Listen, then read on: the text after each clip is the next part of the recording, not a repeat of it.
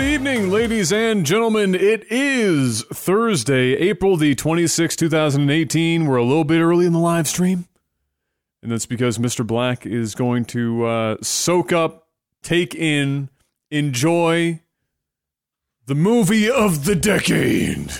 He's going to go check out Infinity War. Yeah. This evening, so we had to get a little early of a start on. No big deal. Just a couple hours ahead of schedule to make sure that we didn't have Jeff doing 400 miles an hour to the theater to get there before literally everyone else is also there fighting for seats, and there might actually be some fist fights. So we're here early. How you doing today, Mr. Black? Not too bad. It was a busy day. Finally got all the tax stuff done, and then the dog went and got groomed, and just been chilling, man. Just been, I've been off the grid for 3 days. Literally I've been down in the basement for the first time in 3 days. Like, I came down, the basement was like super cold. I forgot where my light switch was. It's crazy. I've just been trying to stay clear away from spoilers about, Infinity War. Of course, I just realized that I have the little mini Skype. I don't know why it opens this by default. But you know what I mean? Like when you first start a Skype call, if it's a video call, and you click off screen, it brings up that little mini screen. Okay, so for some reason it thought that because I clicked off screen, obviously the place that I would see this little mini screen is directly over top of the main screen of Skype. So we've have a U inside of a U right now. Nice. It's a little bit of East Coast or West Coast. I almost said East Coast Customs. Oh, wait, that's a different show. That's a different show. Who would do East Coast Customs? West Coast was Exhibit. Who does East Coast Customs?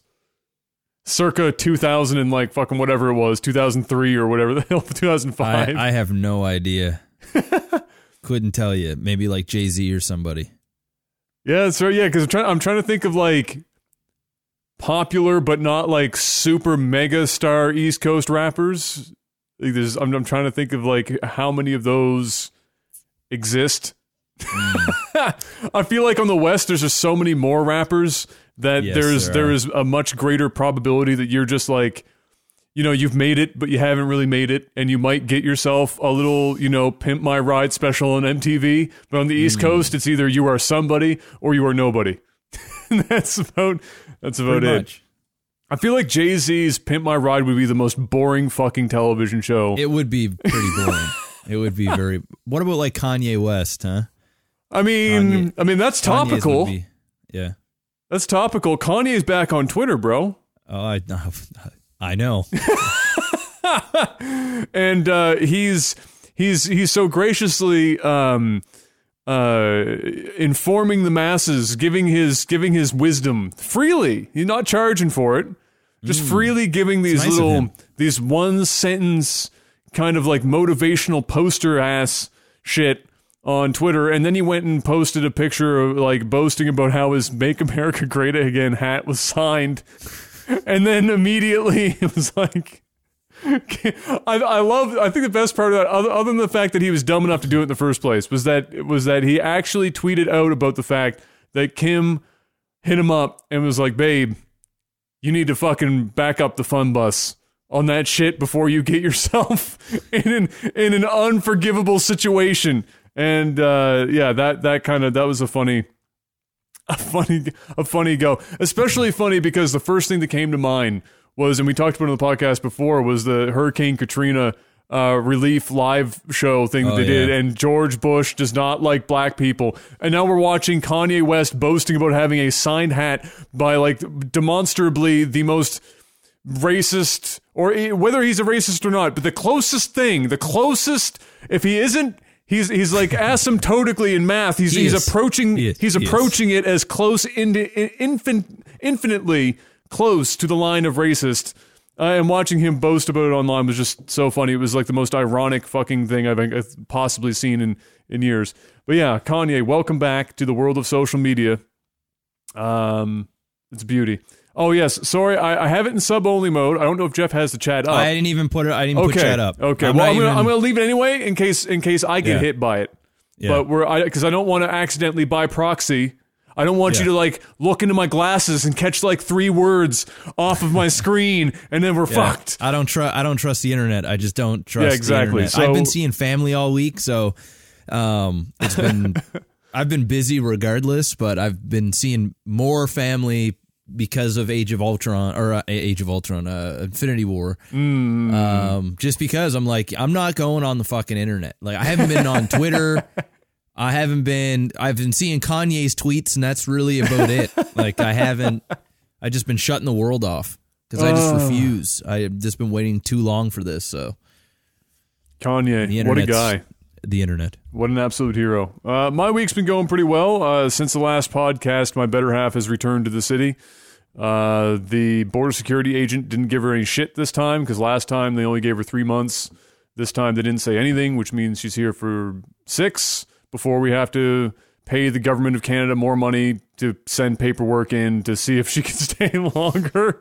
That was a relief. We've been catching up on the shows that I didn't watch while she was gone that we would normally watch. This just in, The Walking Dead, still a shit TV program, in case you were wondering. No, could have guessed. Don't think it changed. Probably, okay, so top 10 anime betrayal was the end of this last season. Just really bad. Like, for most people, I'm not going to spoil it, so I'll just put it this way. If you could cook up in your mind the worst possible ending that the writers of The Walking Dead could come up with for this season, congratulations, you are a writer for The Walking Dead. You just came up with the fucking end of the season. You did it. Good job. Get paid. Go get a job with them. Make millions and millions of dollars, because you are as good as they are. That was a hot mess, to say the least. Other than that, new season of Terrace House hype. Finally get to watch the first 2 episodes last night of that. Still fire. Just want to throw that out there. And then after that, I don't know what else comes after that. I'm sure we have something else. I know there's a new season that's been slated for Queer Eye on Netflix. That's coming. I've been watching Lost in Space. Kale and I started that. Yeah, we didn't start that yet. What is your initial impressions? Because I heard the first 3 episodes is the make or break of that shit. I want to love it, but it's because I've only heard good or bad. I've not heard people be like, it's not bad. People are either like, this is really good, or fuck it. It's kind of, for me, it's kind of in the middle. It's like, it's got so much promise, and the that's the word I'm looking for. The premise is good. And they do some cool stuff. The main alien thing is well animated. Well, I don't even know. It's weird. Like, sometimes they use animation for him, but other times they just have an actual robot. But when it's the actual prop, you can tell it's a prop because it doesn't move very much. It just kind of stands still, or just moves like very little bit. On a scale of let's say Jaws to Jurassic Park 2, where are we lying in the animatronics spectrum? It's probably better than both those. Oh, okay. All right. Because the way you were phrasing it, I was thinking in my mind, looked like it was like trying to do the robot or something. You can really tell when it's animated, like CG'd, and then when it's... So maybe they should have just chose one or the other and stuck with it, so it wouldn't be so jarring. Like, either do all animatronic or all CGI and just...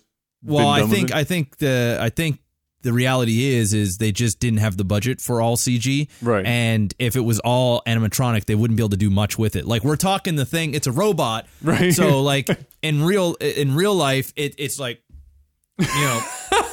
but when there's an action sequence or whatever, it's doing its run. You can tell, like, they kind of have to do it both because they just don't have the budget. That's the biggest thing. The budget hurts this show. So the scope was too big for how much money they had to pull it off, is what you're saying. Yeah, but it's still watchable. It's still watchable. We're I think we're on episode 4 right now, 4 or 5. Okay. So we're almost halfway through. It's got some cool parts, but I wouldn't rush out to watch it. You don't need to binge it right now. No. Okay. No. That's fair.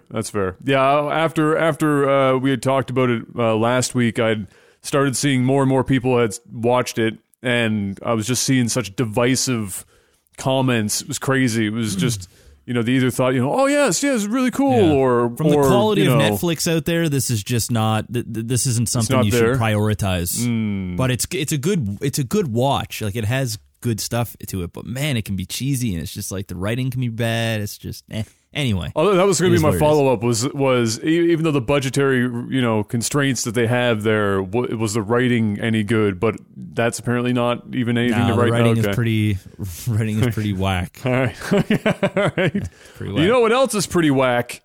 Loot boxes in video games, Mr. Black. Loot boxes in video games are whack as hell, and you know who agrees with me? Belgium and the Netherlands, the home of my better half. They have decided, Netherlands first, and then Belgium more recently, hopping on that train, sister province pretty much, give or take a few meters, which explains or describes pretty much all of Europe, to be honest with you. They've decided that loot boxes are gambling, and therefore illegal as fuck for certain groups of people, of course. However, because it's video games, it makes it a bit difficult to just start dancing around the age thing too much. So what they've decided is any loot box that that is put in front of you to be purchased with real money instead of just in-game currency that you've earned, for example, which is a different thing. But if loot boxes are available to purchase with real money, but it's still gambling, because at that point it's basically roulette, like we've talked about before. You're putting real dollars in. You're pulling the one-armed bandit. You're seeing, how many times Blizzard's going to give you 14 duplicates of things gambling. You already have. It's gambling. So, they agree, and they said, fuck that shit. Get it out of our country. Comply or face possible fines. This is no joke, bro. They're not fucking around. They're not pussyfooting the shit around. 800,000 euro, which is that's a few dollars. Woo. That's over $1 million US, basically. And plus a possible 5 years jail time for developers that don't. Now, don't ask me how they decide which one serves the jail time, but for non-compliant developers. However, they are not shying away from saying that it could also double if minors are involved. So if you're really pushing your luck, and there was a case brought forward based on a 13-year-old kid that spent half of his inheritance on trying to get that one Reinhardt skin, I've been trying to get for the last 500 hours of Overwatch and never gotten a fucking single one. You're in some shit. Upwards of possibly $2 million plus US dollars and 10 years in jail. That's strict. So, I don't know. I didn't see, because I didn't look too far into it, but I don't know if I don't think they have. I don't think we've had any releases yet from the companies that are going to be most affected by this that people would recognize. For example, FIFA 18, which we've also discussed here, is pretty much 3/4 of EA's profit margin, and without it, their stock would plummet really fast. In fact, the company would probably fold. So that's it's only in a couple of countries right now, but if they're both on the European side, and like I said, everyone's touching elbows over there, I wouldn't be surprised if we started seeing other countries, pop up and have similar ideas. So obviously FIFA 18, Overwatch is listed here. That's why I was using it as an example. And Counter-Strike, of course, which is the crux of the entire, that's the genesis. That's why it's here. That's why this conversation is happening, is because a bunch of fuckboys had to, push it to the limit, like that 80s song, and now here we are. So yeah, that's happened, but we haven't heard any, any discussions from these companies as to the response to this or how they're going to handle it. I don't even know what this means. Like, if, for example, they just need to, like, as far as regionality goes, like if they need to patch out things specific for region or how they're going to swing that, I'm not intelligent enough to know how that's going to happen. Or maybe it just means that those games can flat out not be sold unless something is put in place. So I don't know. I'm not sure how that's going to pan out. But it's there and starting, and we shouldn't be surprised because as we've had the conversations in the past, this just seems to have been the way that it was going to go anyway. And I don't think many people are going to be upset.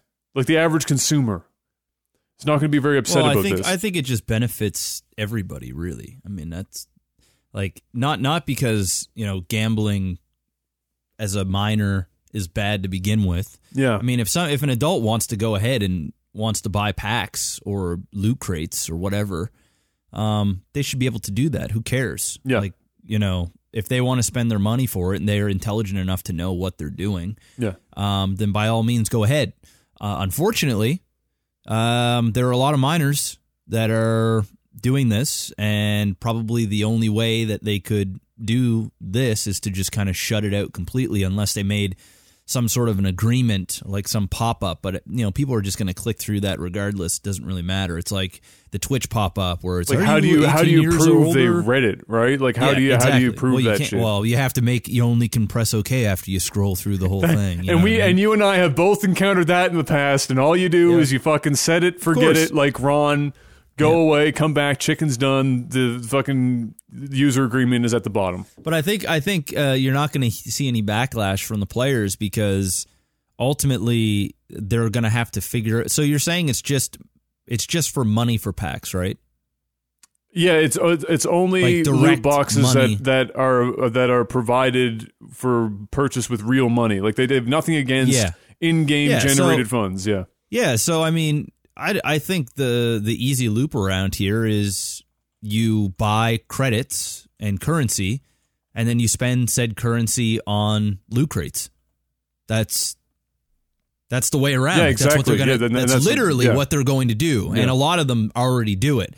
There are some that you can just buy straight up packs or whatever, but what's going to happen is they're just going to say, okay, well, for the Netherlands and whatever other place or whatever, if you guys want to buy, here you go. You're going to have to buy these in-game currencies, and then you can go and purchase your loot crates or your packs or whatever via that currency. I feel like they're probably going to stymie that, though. I don't think they're going to be so. They can't do that, though. Like they can't overextend that because you can use in-game currencies for tons of things, for skins, for online store. I mean, that would be pretty ridiculous. That just wouldn't fly. That just wouldn't fly.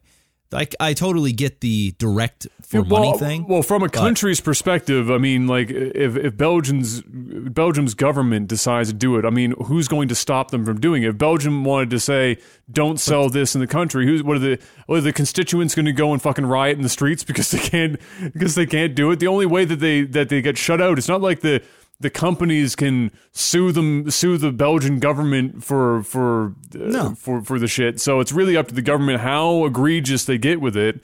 Sure, but that's just not going to happen. And if it did, then the game companies are just going to say, "All right, well, sorry guys, fuck you. Rest of the world, have fun." That's quite. Then the people will have a reason to complain, right? If the Belgium government goes, "Hey, you know what? You're not allowed to buy any in-game things at all on any game."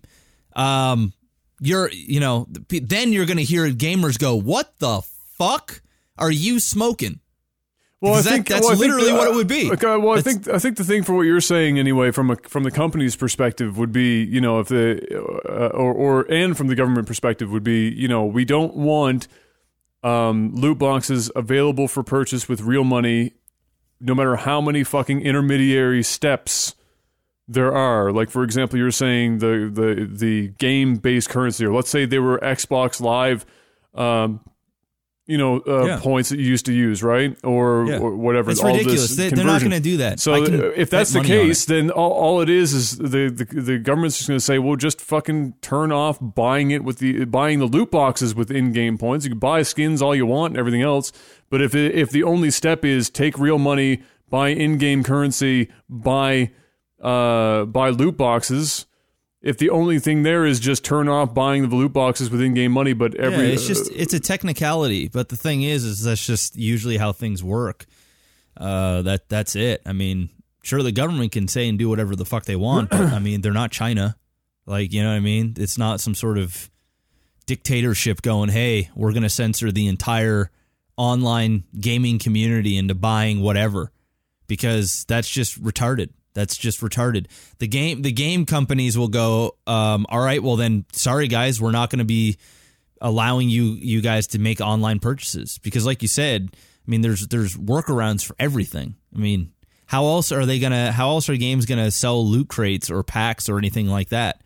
Do you have to just earn everything through playing? Well, I mean, in this case right now, as it stands, I don't think it really. The Netherlands and Belgium aren't such enormous markets that it's going to. Yeah. If it did go that route, it's not going to suddenly shift the tides of the video game industry. But but if more countries come on over time, then it becomes more of a problem for companies, certainly. And then it depends on, of course, how closely all of these countries track in terms of how strict they are with the rule set that they're applying to loot boxes. Yeah, it's a lot of ifs. There's a lot of shit going on. But at the end of the day, I think that all that would happen is that companies end up just finding other ways to monetize their shit. I mean, companies are always going to find other ways of monetizing their shit anyway, because that's just how they operate. Everyone's always looking for ways of maximizing how much money they can draw out of the user for a single software purchase or hardware purchase. It's just kind of the way it goes. I don't think that it's out of the realm of possibility that more governments over time take this stance on it, because the only two options are, if the government's goal is to reduce or eliminate reduce or eliminate minors gambling, we'll say, right? Your two options are put up a blockade on that shit that affects everyone to a degree, or you have to come up with some sort of really fucking good system that allows people for checks and balances that allow the game companies to verify the actual age of the person on the other end of the device. Those are your only two options, right? When you walk into a casino, it's a lot easier for the staff of the casino to look at your ID and look at you and make a judgment call. Then there's also online gambling, right? So those countries would just literally have to get rid of everything. It's just not going to happen. It just won't happen. I mean, kudos to the two countries that are trying to put things into place, but there is actually a 0% chance. I'll go 0.01% chance. That there will be more countries coming on and slapping down the heat stick so that nobody can use in-game currency to buy crates or real money to buy crates. There's a 0.01%. It's a cute thing, and hypothetically we can have the conversation all day. It's just never going to fly. Ever. I think there's a better than 0.01% chance. I think it happens over 0.01%. I think it happens over a longer period of time, for sure. But I think that there's a good chance that certain markets take it more seriously than perhaps they would over here. But while there is always a get around for everything, that doesn't stop governments from putting hurdles in people's place, in front of people. Very specific governments to do it. Very specific, and the ones that do are usually. I just mean in general. It's a little tiny tier. I just mean in general. Like, for example, up until this whole legalization of marijuana thing. I mean, the government knows that they can make it illegal to carry however much that they want to do it. They know that that's not going to stop people from being able to do it or doing it, right? But that still, the idea is to put hurdles in people's way. So what I'm saying is that just because it's not going to stop people in its entirety, especially in a place like the internet where it's very difficult to be able to control the general population, short of being fucking China, and even China's having a hard time keeping people inside of the Great Firewall. It's still something that governments will do, if only to was it placate or placate? I can never remember. It's hard C or soft C. Anyway, the voting parents, to make them feel comfortable, like that there's shit governments will do just for that. We're also just talking about video games, and we're talking about online purchases within a video game. This isn't something that governments just. This isn't something that just is sitting at the table of world problems where they go, okay. Every time. To be fair, most of our lives growing up, every time there was a shooting or a fucking problem, the first thing that politicians jumped on was to blame video games. Shit, they're still fucking doing it now. There are some career politicians where their entire. Bro. All right, let's move on. You're stretching. It's not going to happen. You're stretching. That's not a stretch. That's reality. It's like there are people with entire political careers based on trying to pin down video games for problems. Nintendo finally gets their new CEO. So they had like an interim CEO for a while after Iwata passed away, not a huge time ago, but getting on anyway. And they've brought in a younger guy than the interim was. His name is Shuntaro Furukawa, and he is, I think, like 42 or 43, which in the realm of CEOs of a company like Nintendo, young? That's pretty young. Coincidentally, Iwata was also around that age when he took up the title back in the day, so it's not completely out of the norm for Nintendo. But they're making a couple of moves within the company for some younger blood coming through, and they've kind of the last couple of years, especially with the launch of the Switch and trying to wait on how well the Switch was going to do, apparently was the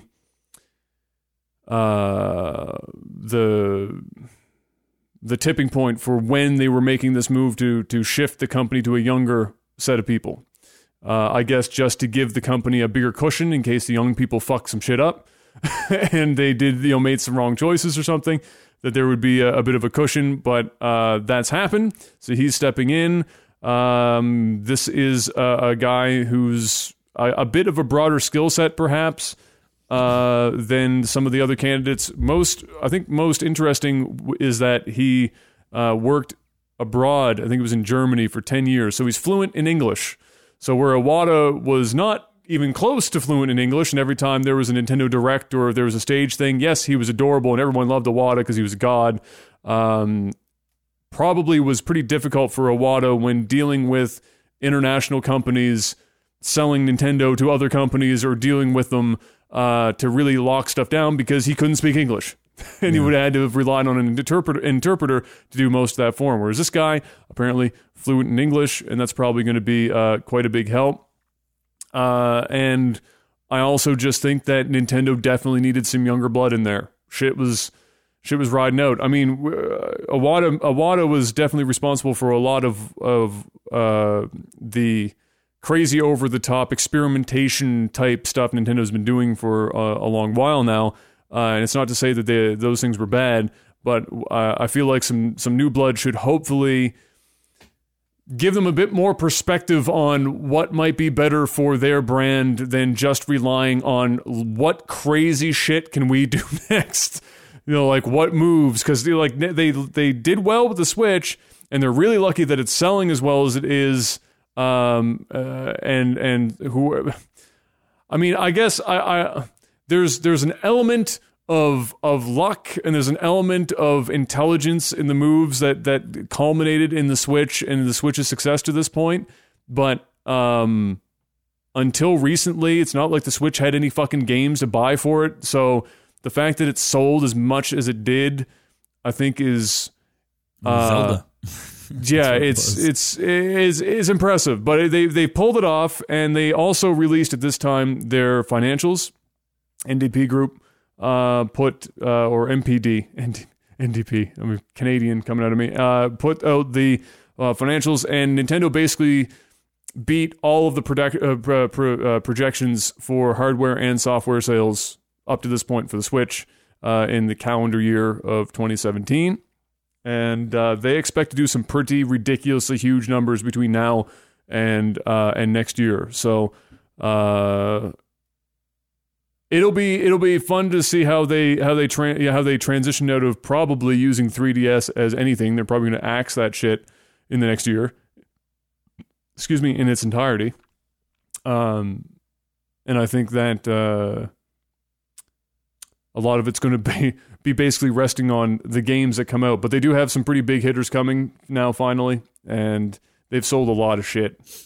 Oh yeah, like a lot of consoles. And Zelda Breath of the Wild, which I've been playing, it's pretty good. Sold the most of any Zelda game of all time. And then what else surprised? Splatoon sold like 6.1 or 6.2 million copies, which I think is indicative of the fact that for the majority of the time it was selling big, there was nothing on the fucking console, because as good as Splatoon 2 is, it ain't that good. And of course Mario Odyssey did very well for them too. Now they just need to really, in my books, I like the Switch. I think it's a clever console. It works well. I wish that they had waited one more Tegra chip, that's the processor that drives it, one more generation, so that when I was playing something that looks like Breath of the Wild, I didn't have frame drops every time I walk through a village. Would have been really cool, because it's not like these games are super graphically intensive or anything. And the online thing's just bad, just flat out shit. And I hope they turn that around, because they're going to start paying or getting people to pay for that towards, the next few months. They had put that off. It was supposed to be at the end of last year, and now they've delayed it. So that's coming up, though, where they're going to start asking people to pay for their online service. And I'm telling you right now, nobody should be paying for that online service, period, unless you are desperate to play with 3 people across the pond with Mario Kart. Don't do it. Also, as a side note, just because I know Jeff never has really too much to say about Nintendo, so I'll squeeze this in before we move on to the next bit of it. The Switch has been hacked, and not in the software way, but somebody's found a hardware hack on this bad boy. I believe it's shorting one of the little, not circuits, but shorting one of the things on the PCB. Allows now for custom apps and programs to be installed on the Switch, like Linux, for example, I believe has been running now on the Switch. And of course, this would mean that people could go ahead and just turn the Switch into an epic retro handheld emulation machine,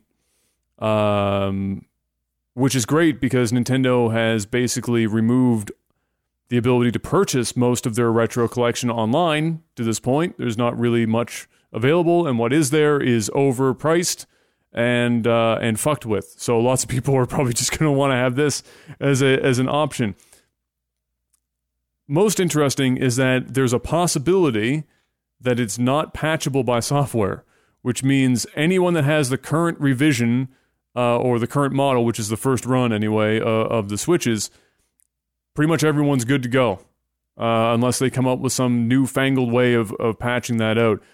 In the upcoming patch notes, it does seem like Nintendo is ramping up to produce a new revision of the Switch from a hardware perspective. So those ones will likely have this problem corrected. But for everyone else holding on to an original Switch, there's a possibility, not a guarantee, but there's a possibility that you have a method of being able to turn that thing into a really valuable little piece of hardware, to say the least. Because imagine, as good as it is with that screen being able to emulate like SNES games and shit, be pretty dope. That's pretty good. So if that's the case, then I'll end up buying another Switch and having that be my. You might want to buy 5, and then when they get the new revision and everyone's like dying to get an OG Switch so that they can turn it into an emulation box, price goes up without question.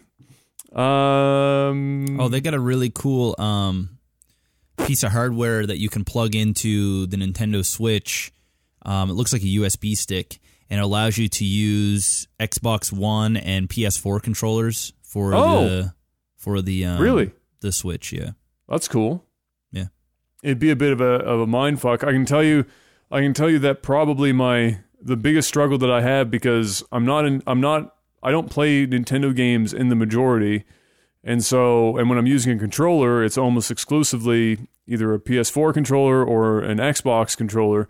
When I go to play Breath of the Wild, or pretty much any Nintendo game, really at this point, and I've got that Pro controller, which I had to remortgage the house I don't own in order to buy, they still refuse to join the rest of modern gaming civilization in putting the A, B, X, Y in what the 360's configuration has been, and has been like become the de facto fucking standard since the 360 controller came out. And so when the game says to me, press the A button, I'm smashing the B button. And when it says press the B button, I'm smashing the A button. And same goes for X and Y. And it's such a pain in my ass because my brain just thinks about it. I have to stop and look at my controller sometimes, just to I'm trying to make the connection. I feel like I'm an old man, and I've been handed a controller by a young child, and you're trying to play Mario, and you have to look at the controller to jump, but when you look down, you get killed by a Goomba. When you look back up, you haven't jumped in time because you're trying to see which button is A and which button is that's me sometimes with this shit, and it kills me softly, and it kills me in the game. But yeah, I wish they would just get with the fucking program and get off that Super Nintendo button layout bullshit. And just allow the rest of the world to be on it. But I'm sure that what that would mean is every Nintendo fan that plays pretty much exclusively Nintendo would be livid as fuck. So maybe that's not the good idea. Here's an idea. How about console games start allowing you to change the fucking button layout? PC's been doing it for 20 years. Why can't we just fucking get that same functionality? I don't know how. It can't be that difficult to put into a console. And that way, when I do get in there and I have an issue, I can just change the fucking buttons. Problem solved. How crazy is that? Microsoft has an update as well for the Xbox. They just keep pumping out these updates for this thing. 1440p is now going to be supported as a resolution, which means if you have a computer monitor, and as we all know, the S and the X, but the X specifically does that upscale for certain games. 1440p now supported resolution, so that's pretty cool. And FreeSync, which is the open source version of G-Sync. So if you have a 1440p FreeSync monitor and you hook your Xbox up to it, and you have low latency mode, yeah, you're off to the races. Now you're getting a lot more to your Xbox. And that's for the S and the X. The base model Xbox does not have that functionality.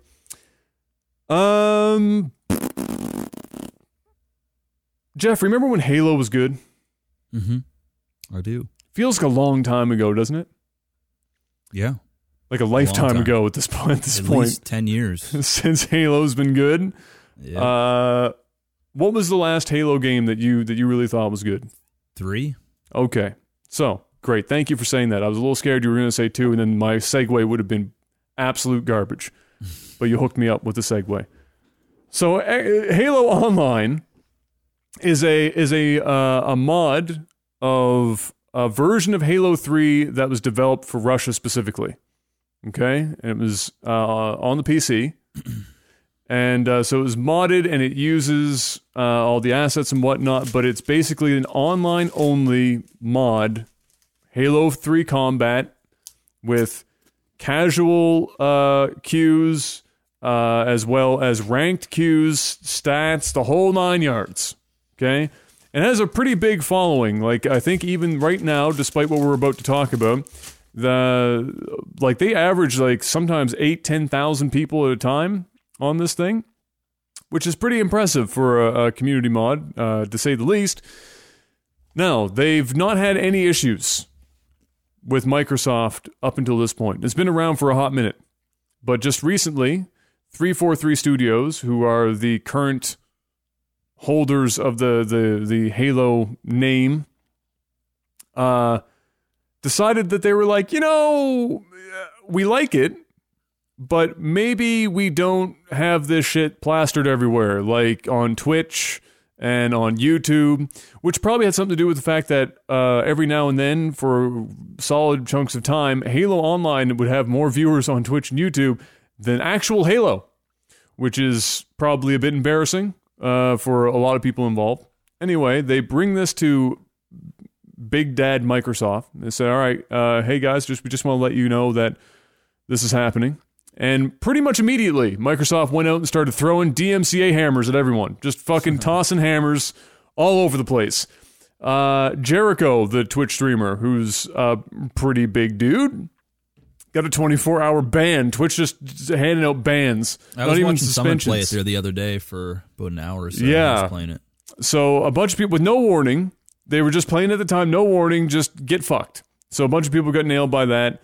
343 actually came out and apologized because they were like, they didn't actually think that was going to be how it was going to be handled. They thought like a DMCA would be sent out and then it would just be like kind of on YouTube, where the explanation is just, stop.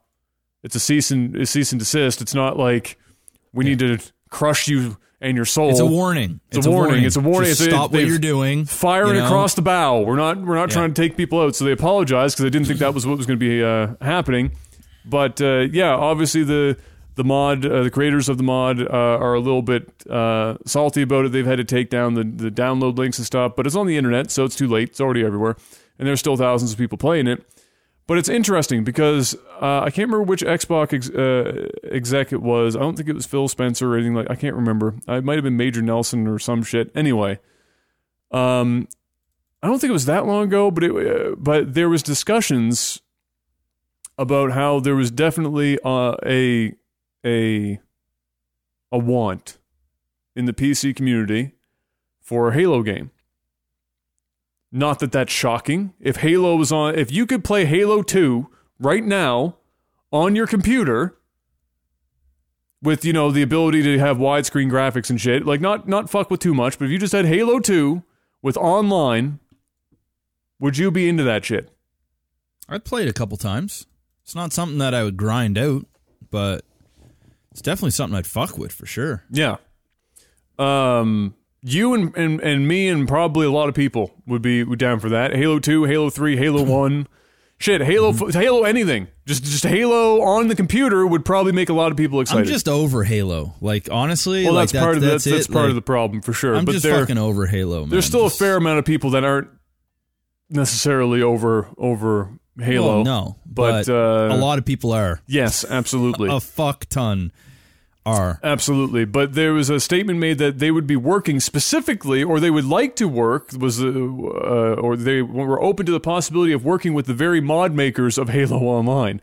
And so people are a bit confused about the messaging, because Microsoft in the past has been like totally okay with this whole thing. They knew about the project. They never did anything in the past. They mentioned, out of the mouths of babes, they mentioned talking about how they might like to work with specifically these guys doing this mod in order to make this thing happen, to make the experience something that they already knew people were into. And now all of a sudden, out of the blue, just get fucked. Everything's gone and whatnot. Which means people are both pissed off, but also wondering, does this mean that we have Halo coming to the PC soon? What do you think? Who cares? Who gives a fuck? Halo is dead. Halo is dead. It's done. It's over.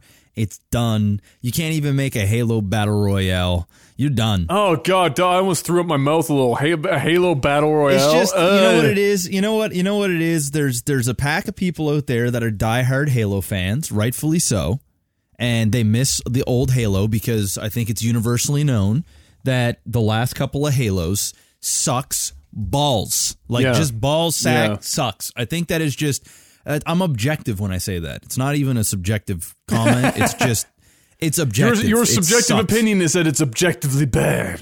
That's right. And there's people that are just reminiscing about the old times. Yeah. And, what happened is they were cool with it because there wasn't much talk about the game. It was like this own little corner. Those people are still like keeping the Halo brand alive for those hardcore enthusiasts so that when something new does come out, perhaps they haven't even completely fell off the interest level for Halo. So it's this nice little thing that Halo Studios was okay with because it wasn't disrupting what they have. Well, now you see Summit playing this on Twitch for hours on hours, pulling in 30,000 viewers. Other streamers are starting to stream it. Clips of this stuff is going on YouTube. People are shit talking in every conceivable way in the comment section of these videos, in the Twitch chat, just like, this is so much better than the garbage they have now. Like, why, these are the glory days. What the fuck, And so I think that the guys over there go, holy shit, this is starting to get a little bit too big. It's starting to actually hurt our brand because we're not in control of it. Listen, it's one thing if they're in control and they're doing this, then they're the saviors. They're bringing back what we love, and we've listened to the fans, and we're finally making the changes. We hear it loud and clear, but that's not the case. Somebody else had to do it. And now that it's picking up traction, they had to put the fucking axe down, before things blew out of proportion. So yeah, I mean, this probably does mean that they're going to try and release something under the actual studio and take, what's the word I'm looking for? Ownership of what it is. And of course they're going to want to monetize it. They're going to want to make money off it in some way, shape or form.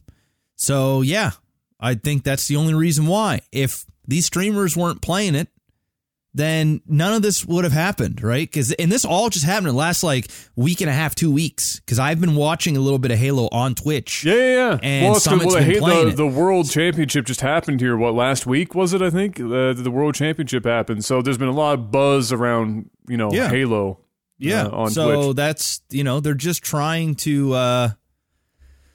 And they probably had no intention whatsoever to do this, right? Because they're in their own fucking, they're doing whatever the hell Halo. I haven't even been keeping up with Halo, so I don't even really know. But Halo's going to do whatever the hell Halo's going to do. And now they're actually seeing some traction happen here on something that they're not in control of, and they want to take control of it.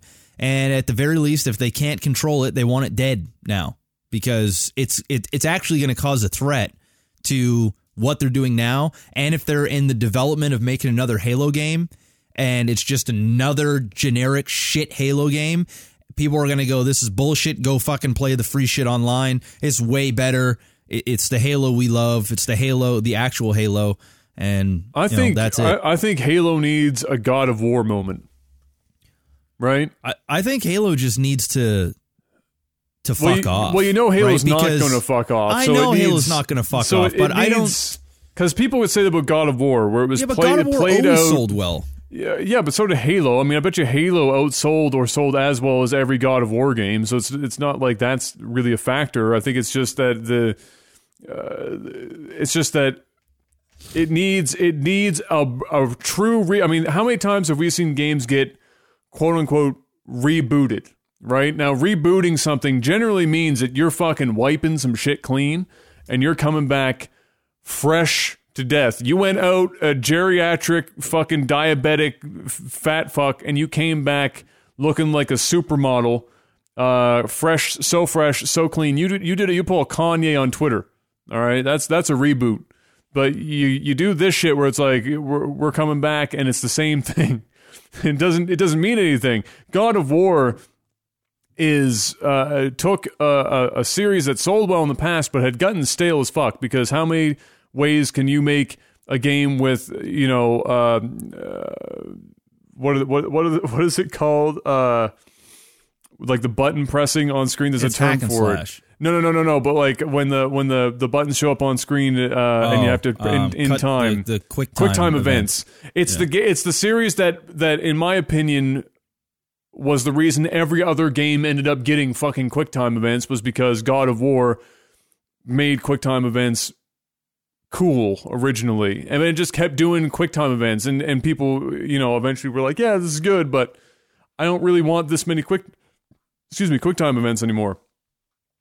So they do this God of War thing. They completely overhaul it. And apparently, I haven't played it, but I have not read a single from anyone, user or reviewer, anyone, say anything short of this is some fucking epic shit. Probably game of the year. We're only in April. We've already got game of the year probably out of God of War. So yeah, I think Halo needs one of those moments. It needs we need to get out of the rut.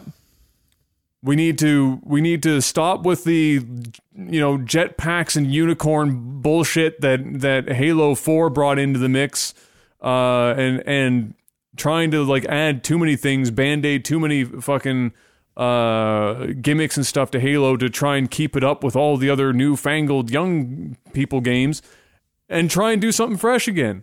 And maybe not make the campaign hot fucking garbage. Halo 1 and 2 and 3 had pretty damn good campaigns. Halo 1's campaign was phenomenal. Halo 2's is also pretty good. And then they just started getting really shit after that. Halo 4's not even worth playing. Halo 5, I don't even know. But I don't know. I don't know. At this point, I don't think Halo's ever going to get back to its glory days. I think I think what it was is it was right place, right time for Halo. It was almost like the first of its kind. It was like the 007 of the Xbox, and they created a couple of good sequels. It was another game that showed that first-person shooters on a console was totally a viable thing, right? And now there's so many games out. There's so many shooters that just do it better than Halo. And people have just been burned by it so much that I'm sure they could win back some people, absolutely. But I don't think we're ever going to see Halo back at its form. But we're not going to see, it doesn't matter if it's a Halo 2 clone, doesn't matter if they come out with number 5 or 6 or whatever they're at now, and they just call it Halo, reimagined or reborn, and they go back to basics. And they use the new consoles to make awesome 4K cutscenes, and the story is phenomenal, and it's a fucking orgasmic campaign. That will sell copies. It will. If you make an amazing campaign that's story driven, that is emotional, that people can get behind, then yeah, that's going to sell copies. That's what happened with God of War. It's going to sell copies. But we're talking about, I think ultimately we're talking about multiplayer, and we're talking about the longevity of staying relevant, because that's what it is. I mean, listen, I'm all down. I think Halo can make a phenomenal campaign with the right creators and the right voice actors and just the right vision. Hell yeah, I think they can make a better one than Halo 1 or Halo 2. Absolutely, especially with the technology we have today, the graphics, just the things that we have now opposed to before. It's they could crush that. But where they lack is that fire, that magical online multiplayer that I don't think they're ever going to. You can have a great story, and I'd even buy. Hey, if honestly, I'm out of Halo. I am out. But if they came out and people were ranting and raving like they are for God of War, I would buy Halo. I'd say, you know what? Fuck it, man. What is it? $80? I'll play the campaign, and I'd buy it, and they'd sell a shit ton of copies. I'd probably really enjoy it. Then I'd play online, and then I'd play it for an hour or two, and I'd be like, this is not what I'm used. This is not old Halo. This is, and you know what? I don't even know if we want old Halo anymore. I think we've even gone. Well, I don't think old Halo works. I just think it's my opinion anyway that Halo, and to be fair, again, I haven't played online Halo since I dabbled in 4 online. Yeah. I just think that Halo's online just got too complicated. Yeah, it did. There was too much. Too many different power-ups and too many different and not complicated in the sense that it was too hard, but just too many gimmicks. It was like going to a shitty like kid's birthday party, and they hired the fucking local clown, and and the clown just keeps pulling like little shitty tricks out of his fucking bag. Yeah. Hey, to like try and entertain the kids, and the kids are just it's in 2, now it's 1. Just go back to their cell phone and play, Mario Run, right? That's what I feel like Halo became, is just for the online component anyway. was just too complicated, too much shit going on, or convoluted even. So to the point it just didn't feel like Halo, I think was the problem. Like, you could have maybe labeled it something else and I wouldn't maybe have cared so much. But Halo had a very distinct form of combat and feel. It was basic. It was simple. The simplicity of it. There was weight to when you moved even and back shit. then, just like they were like the first ones to bring out Jeeps and shit. Like where you could drive around in vehicles and those little Banshees and things. You could just fly around like that. You couldn't do that in multiplayer shooters before. Like when Halo first came out. And they even made those things complicated and more and more ridiculous weapons and vehicles. And they just it was like a Fast and the Furious movie. How much dumber can we make this? And sure, it works for campaigns. Like you put those extra things in the campaigns to make that fresh. But then they start throwing all that garbage that's in the campaign into multiplayer. It just doesn't. It doesn't work. Doesn't translate all that well. Yeah, it doesn't translate as well. Yeah, it's a good way of putting it. But anyway, we'll see what happens with Halo, you know. So there you go. I suspect that this E3 we're going to get some serious Halo coverage. I think this E3 is going to be a lot of Halo, especially with the Xbox One X. We haven't really. It's been a little dim on the Halo front, except for the World Championship that just went through. I suspect we're going to get some noise. So that's not too far out. We're only a couple months out from that. So, or a month and a couple weeks anyway. Here's something else that we haven't got a chance to talk about in a while, but I saw this creep up in my feed. Final Fantasy VII, the remake. Thing we've been waiting aeons and aeons for. It feels like, and occasionally we'll get like a little piece of information come up, or like a screenshot will fucking get leaked. Or, you know, they'll come out and they had that little sizzler reel of like gameplay thing, not, you know, all that long ago. Although it was probably a while ago now, and I'm just fucking time. It was a while ago. Yeah, it was a while ago. Okay, so apparently the company that Square Enix was working in partnership with to try and make this whole project happen, called CyberConnect 2. Which I guess means that at some point there's been a CyberConnect 1. I don't know if they went bankrupt and they just made CyberConnect 2 or not. I don't know. But anyway, apparently they have completely chopped them out of the picture and not used really anything out of the 2 years of their partnership for the game. It's gone and they have to redo it all. So the setback on that is pretty real. And it might explain why we haven't heard a hell of a lot about the Final Fantasy VII Remake for quite some time. And Makes sense. Lot of this information comes from somebody working directly on the art direction team, who also had some like choice words. If you really get bored, there's a link there where he's talking about, this is in a Reddit thread, and he was talking about how CyberConnect 2 is basically one of the shittiest companies on the planet, and which begs the question, why did Square Enix partner with them in the first place? For something as important as the remake for Final Fantasy VII, right? So they've pretty much tossed all that out, which means Lord knows when we're going to see this remake happen. 2021, somewhere in there. Yeah. Is that your guess for episode 1? So do you think we're gonna get like when what's the release schedule? What's the release schedule for Final Fantasy VII? Once a year? Once a year. Yeah. So we're gonna wait until we're like mid-30s. Yeah. Get the first one, and then by the time we're done playing the remake, we're 40. Yep. You know what, man? It's just such a gong show. I'm just like, at this point, so I wouldn't be surprised if it just never happens, you know? That's my thoughts. I don't think it's going to happen. I think it's going to get canceled. Too much money is going to get burned. Yeah. You know, they're going to have to continue to they're going to have at least 1 or 2 games with some seriously long-term, you know, revenue streams to try and float whatever the fuck they're spending on this project. Now, they will make heaps of money off Final Fantasy VII. If it happens, but whew, we'll see. But yeah, we'll wait and see if it actually comes to pass. Mr. Black, hit me up with a little jingle for movies and TV. Movies and TV. Very nice. I like that you have like the weakest jazz hands in the world for that to go along with them. It's like the guy who's done like stage acts for 50 years. He's just tired of doing the same shit anymore. He just comes out. It's like doctors just getting ready to go into surgery. It's just, come on, hurry the fuck up. Let's go. Let's see. Oh, first thing I have on my list here, the Venom trailer. I'm guessing you've seen the Venom trailer? Yeah. What were your thoughts on the Venom trailer?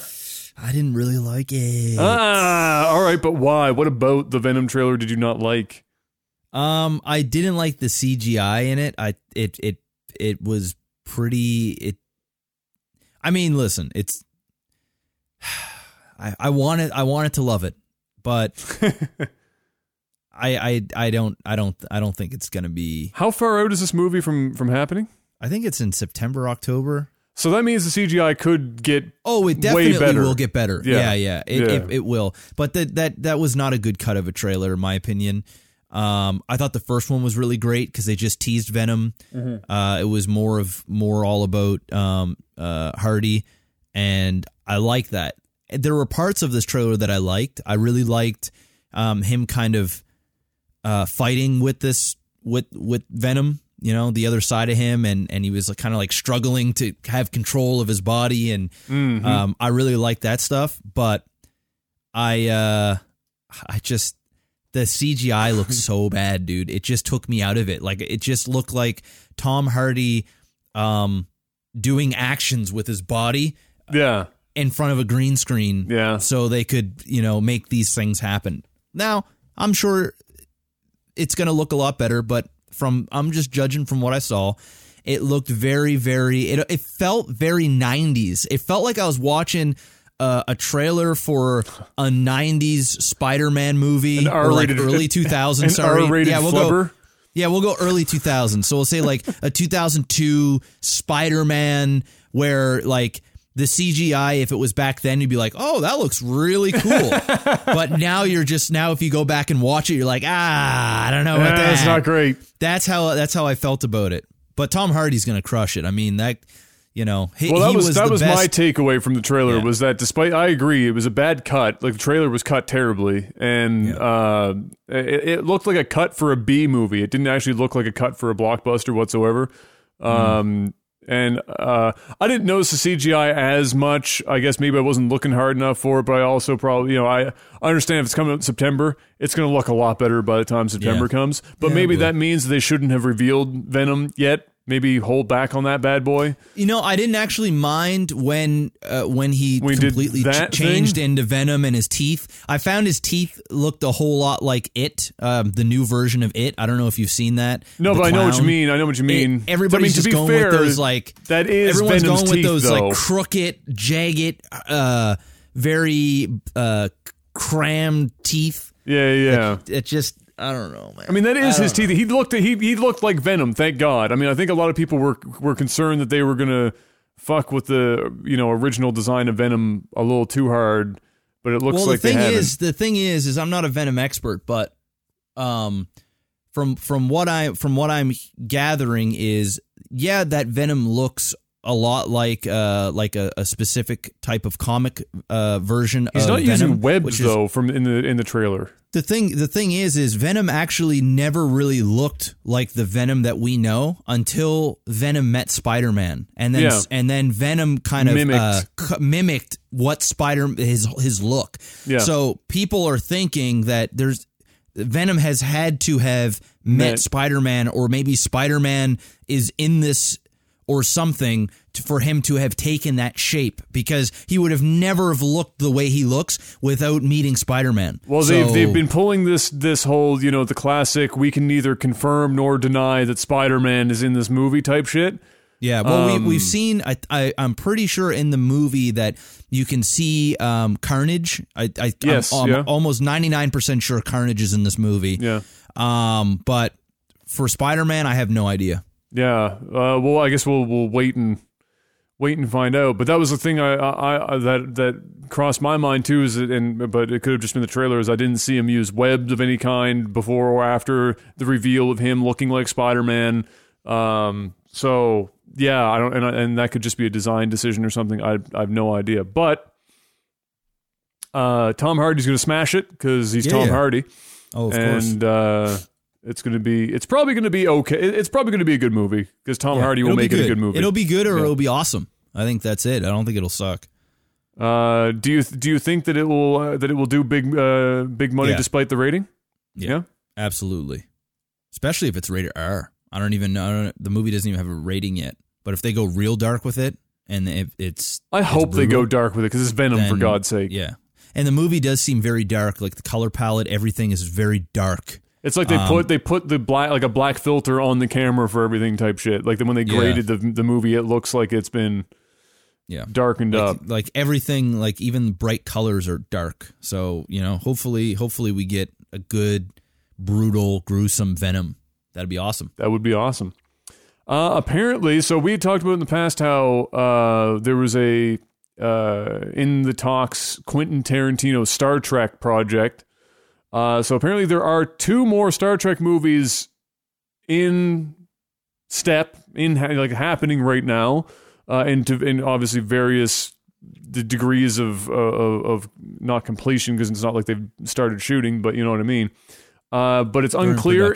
Yeah, it's unclear as to whether or not Tarantino's is one of those 2, and if it is, people are trying to figure out what exactly is going to go down there because they thought that the writer for Tarantino's was going to be the guy that did the writing for The Revenant, which that sounds dope to me. The writer from The Revenant, Quentin Tarantino, and Star Trek in the same sentence sounds like... I wasn't a huge fan of Revenant, but it wasn't because of the writing. There wasn't even that much talking in The Revenant anyway. No, that's true. It sounds professional. But sounds professional. Yeah, I think that's the difference for me. Is it doesn't sound like it's like Yeah, it sounds like maybe a little more mature of a Star Trek than we've been getting. Not like I really like the Star Trek movies. Oh, absolutely, I think they're fun. Yeah, I agree. Fun. I'm a huge Quentin fan, so I think what's going to happen is we're going to get a whole new version of Star Trek, and I'm going to fall in love with it, and then I'm going to hate the next one because Quentin's not going to do it. I think that's what's going to happen. We're going to get like a really amazing dialogue. Like we're gonna just fall in love with the characters, not just the action and the space adventures and stuff. I'm gonna fall in love with the characters, and it's gonna be some awesome long dialogue. Do you think it's gonna do well though, money wise? Because it's Star Trek. I only say that Quentin Tarantino. I know, but I only say that because the first 2 Star Trek movies that you would call the reboots, I guess, of the whole thing, the one that 2009, 2013, those 2.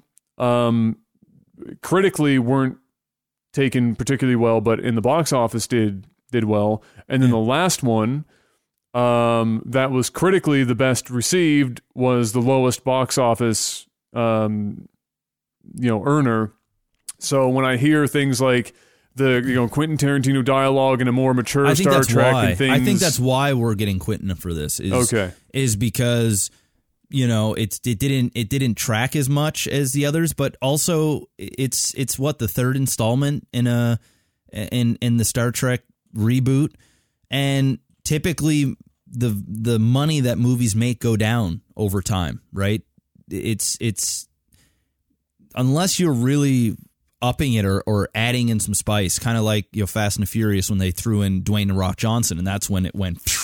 Because it went and then it went and then it went. So they got to do something. I think having Quentin part of this, Quentin brings in a whole nother slew of fandom, and some legitimate. Like I think, and critically, this is going to bring the dialogue and the action, because Quentin doesn't really make blockbusters. He doesn't make blockbuster movies where you throw popcorn in your face and you just shut off, kind of like a Transformers movie, or even like Rampage that I saw, or even something like Deadpool or Avengers, for example. Those are blockbusters, and those are sometimes you get blessed with some really great storytelling. It's rare, but sometimes it happens. But mainly you're going there for a good time, for the action, for the character heroes that you like, and that's the show. Quentin is almost the complete opposite. Quentin comes out, he does huge numbers, but it's never about crazy action. It's about the dialogue. It's about the depth of the characters and just this this level of sophistication of filmmaking that you just go and you appreciate film.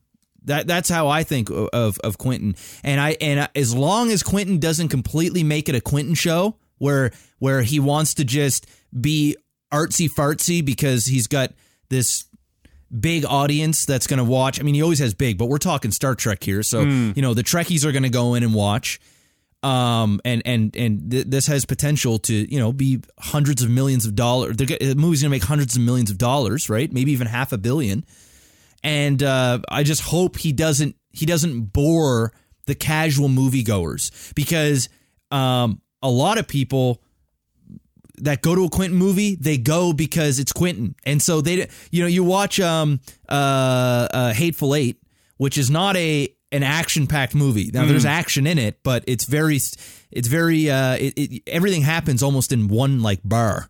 But the movie's like 3 hours. It's nothing but dialogue, but man, it is amazing. It's like watching the best episode of Game of Thrones minus the action. So just think of like the dialogue of an amazing Game of Thrones, where you're sitting there, you're watching, Dany talk to Jon Snow for the first time, and you're just like, every word, you're listening to every word. You're like, oh fuck, did he just say that shit? Shit's gonna get like that. But for 3 hours, where it's you're on edge, but not for action.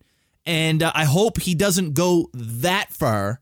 We just want a Quentin touch, but we still want the big blockbustery. And I'd be okay with that. I think a 50-50 blend of Tarantino and actiony stuff would work, if only because, Star Trek, that was some of the complaints that people had with the 2009, 2013 Treks, was that it was a little too actiony.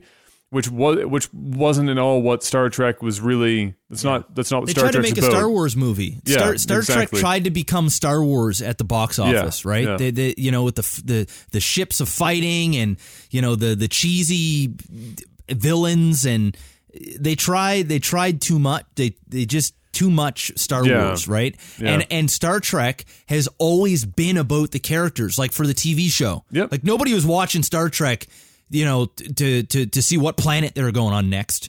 They were watching because they fell in love with the captain. They fell in love with the sidekicks. They fell in love with the story. And I think Quentin can really make that. It just sucks that it's only going to be like 2.5 hours. I think Quentin would make an amazing Star Trek series, which would just be incredible. But we'll see what he can do at the box office. I mean, it's Quentin, so it's not going to be shit by any means. I think it'll be better than the last one. Well, yeah. I don't know. We're going to have to wait and see. And also, The Witcher. So The Witcher finally got... we talked about that at maybe 6 months ago or something. We talked about The Witcher coming to, I think, Netflix. Yeah, it's Netflix, yep. So originally they were going to do... the Netflix series, 8 episodes. They finally announced that it's in production and they're going along with it, but it's only going to be 8 episodes. And the 8 episodes, the reason why they're doing only 8 is because there's absolutely no filler. They said it's going to be action packed, story driven, and there's no slowing down. This is going to be one to binge. So everything is there for a reason, for purpose, and they want to make. They've got a big budget for it apparently, and I think they're going to try and Game of Thrones it up. I think it's going to feel very. I'm okay with that. But I'm okay with that too. Like everybody was like, "Oh, it's only 8 episodes. It's short," but they're reassuring people that these are every episode. Things are going to progress. Yeah. There's none of this, wasted 15 minutes, 20 minutes here, whatever there. It's kind of funny, this whole Netflix phenomena and the series and stuff that Netflix has helmed and whatnot. And you get these, 5, 8, 12 episode series, and that's the show. It's kind of funny. They're kind of taking almost an anime fucking approach to this shit, where it's not a TV show, it's not a movie. An anime, a lot of anime falls in that in between world where you'll have shows that are 13 or 22 episodes long, somewhere in that neighborhood, which is always the shows that I enjoyed watching the most. I was never really a huge fan of anime that went on for like fucking 400 episodes or some shit, because I just felt like, what happens is what you described, it's just filler. Just endless fucking filler, because they'd be writing these shows alongside the manga, and while they're waiting for that shit to happen, they're just like, how many forms of like tennis can we have the Dragon Ball Z characters, go through? Or like, here's Saiyaman. You're like, just stop, please, God, fuck, just no. So it's kind of interesting, because now that kind of formula, that formulaic in between purgatory of movie and TV, Netflix can capitalize on, and it allows you to spread a budget a little bit wider. It allows you to get more of that story in, and I really enjoy it, because it unless it's lazy writing. It does allow for more character development. It allows for deeper story, and plot twists have a little bit more weight when something happens 3 episodes after what something happened before, versus if you're in a movie, you can get the classic M. Night Shyamalama ding dong twist, but it's a 2.5 hour movie, so it's not quite as impactful as 8 hours into a series or some shit, and making callbacks. Yeah. So I'm enjoying it, and if they do 8 episodes and they're telling me no filler and everything has a purpose, fire. So my body I'm looking is forward ready. to it. I think it'll be fun. I think it'll do well. So absolutely. But and then the only other thing right now is obviously the Avengers. I'm going tonight. You're going tonight. I do have one more thing in this list though. Oh, okay. What do you got? John Wick, bro. Oh, John Wick 3. The official synopsis has been released. So now we have an actual idea. I'm gonna read this. Read it up, because I didn't hear this. Synopsis. Where is it? Here we go. John Wick, Keanu Reeves, is on the run for 2 reasons. He's being hunted for a global $14 million open contract on his life, and for breaking a central rule, taking a life on Continental Hotel grounds. The victim was a member of the High Table who ordered the open contract. John should have already been executed, except the Continental's manager Winston has given him a 1-hour grace period before his excommunicado, membership revoked, banned from all services, and cut off from other members. John uses the service industry to stay alive as he fights and kills his way out of New York City. So apparently, 3 picks up within minutes of 2. And the only thing that people are a little confused about is that the locations in which this movie has been shot, they've had Canadian locations. They've had shots apparently in Japan, if I'm not mistaken, after reading this. But the way the synopsis makes it look like it entirely happens in New York, but that doesn't seem to be the case as far as where the movie's been shot. So maybe he probably goes to Japan, eventually he gets out of New York or something. Filming in Canada is normal, right? Well, most you can filmed in Canada. Canada and the States, to be New York, right? Exactly. You can be, it can be pretend at that point. But Japan, but if they're filming in Japan, then it's likely it could be a flashback, or it could be or he gets out of New York and he goes to Japan, and then the rest of the movie takes place over there. Yeah. So I have no idea what it means by uses the service industry. I don't know if he's like getting jobs at like fucking McDonald's or some shit. I don't know what the hell that's supposed to mean. What is that? Say that again. Because it says John uses the service industry to stay alive as he fights and kills his way out of New York City. So I don't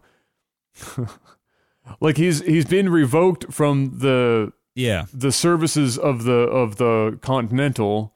Yeah. So the service industry, I don't even know what that means. Like, not a clue. But maybe there's like a whole nother branch or something in Japan. Maybe there are a whole group of excommunicado agents that probably not a lot of them, but maybe there's like a little group of them that helps him out. People who have also landed themselves in similar situations or something. I don't know. But maybe he goes and gets a couple of friends and they fight back and they try and take out the leaders of whatever. Oh, I'm sure he's going to call in some favors. You know what would have been super dope? What? is if and I'm sure it's gonna be dope regardless. So Yeah. I'm just throwing out my own. But my it own would be fantasy super here. dope if.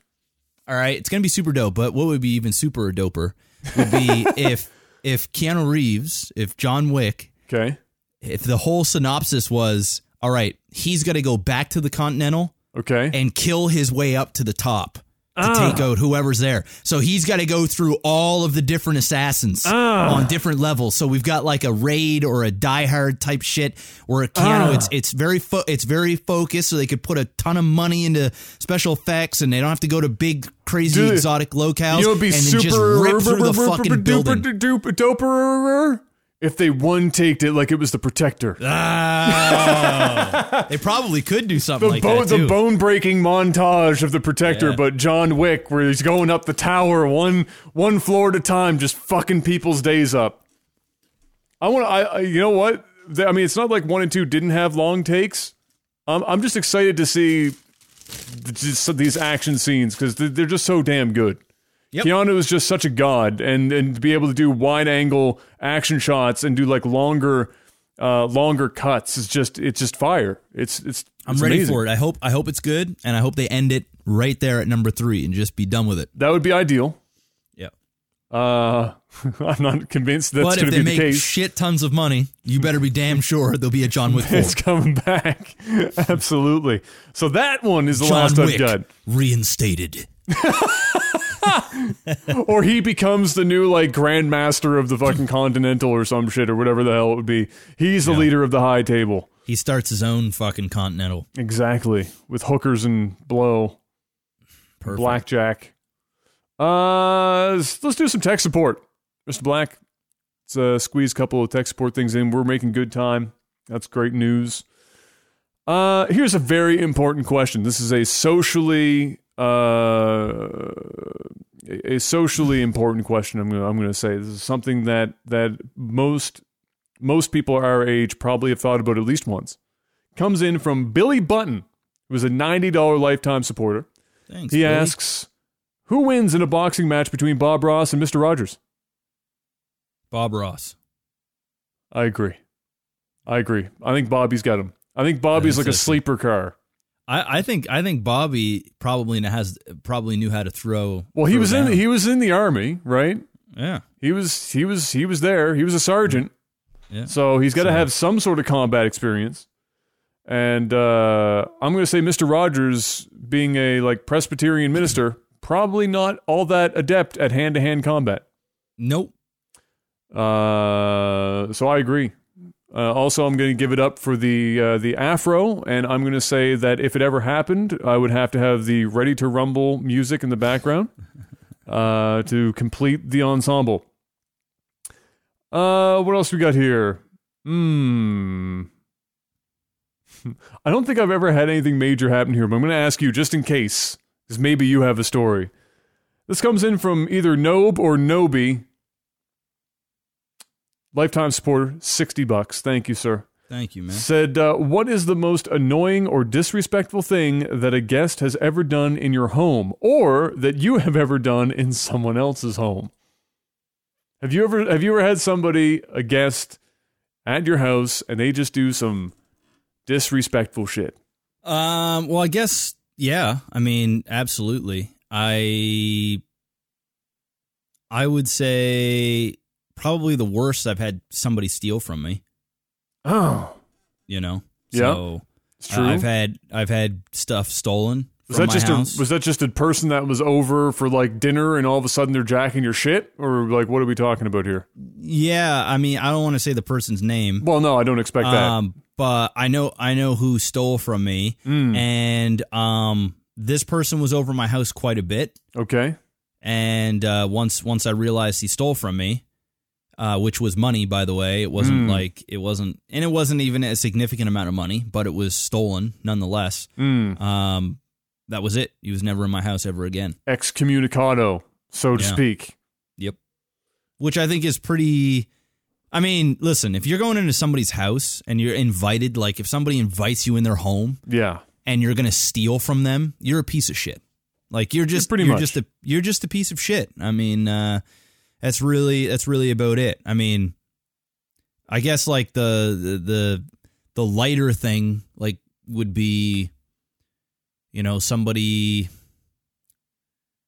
jeez, like smoking in my house or something, you know. I had an apartment and you know, it was a bunch of young guys and we were all drinking and stuff, but you know, one dude just like lit a joint up in my apartment without like my permission. You know, it would have been one thing if he would have just asked, and I would have still said no. I would have been like, just go out on the back patio and smoke.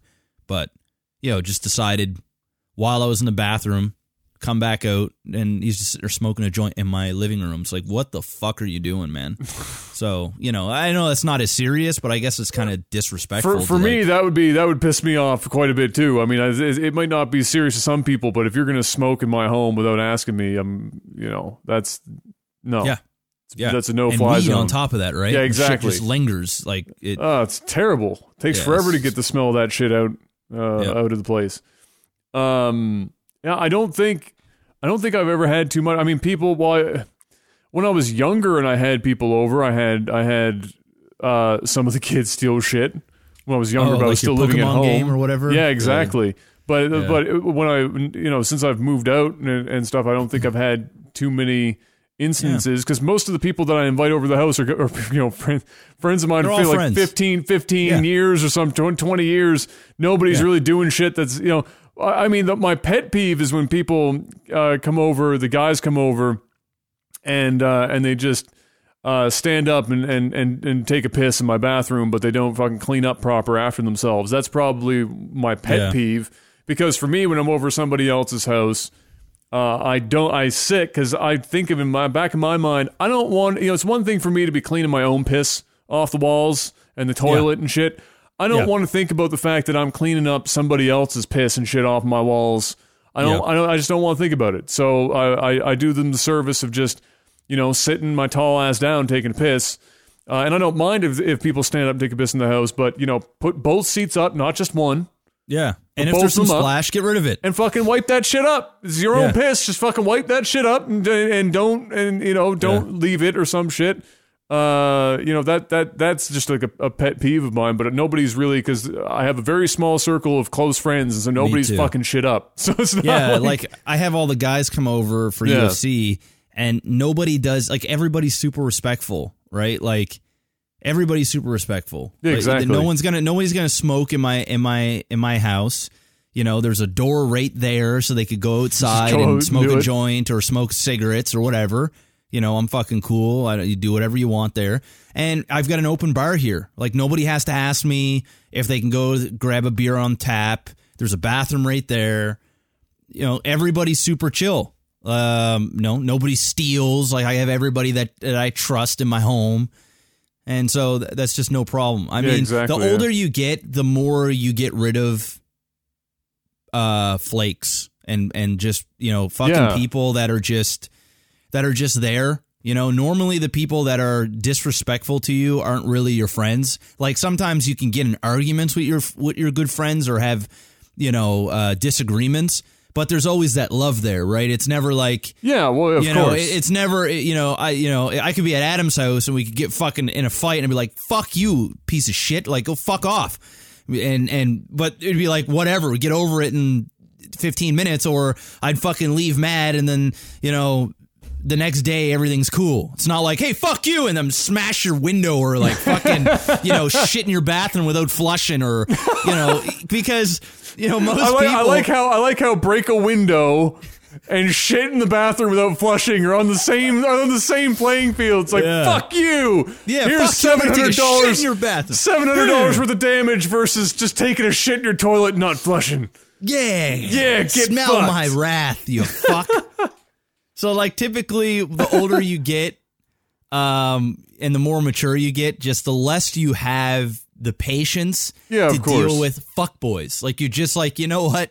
Just grow the fuck up. Grow up. Get the fuck out of here, dude. Just go fuck yourself, you lazy piece of shit. Get out of my life, because you're literally a weight that is just dragging me down. That's it. Like, don't go in my fridge and drink my milk, motherfucker. Like, go fuck off.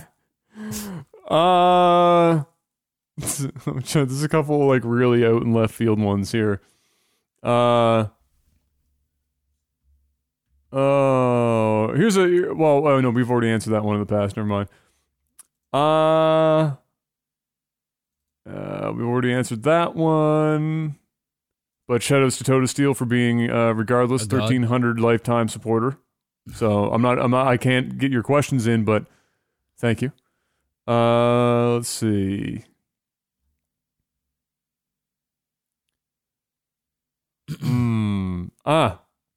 Fluffy Raven, $60 lifetime supporter. Growing up, I always dreamed of being good at drawing. I envy some of my friends who are in my mind great artists, and even though I tried many times to get good at it, I just don't have that particular skill. Is there a talent or skill that you don't have but you wish you had? A talent or a skill? Yeah, like, is there just something that you wish that you were particularly, like, really good at that you aren't, either because you've tried and you just can't seem to get a knack for it, or...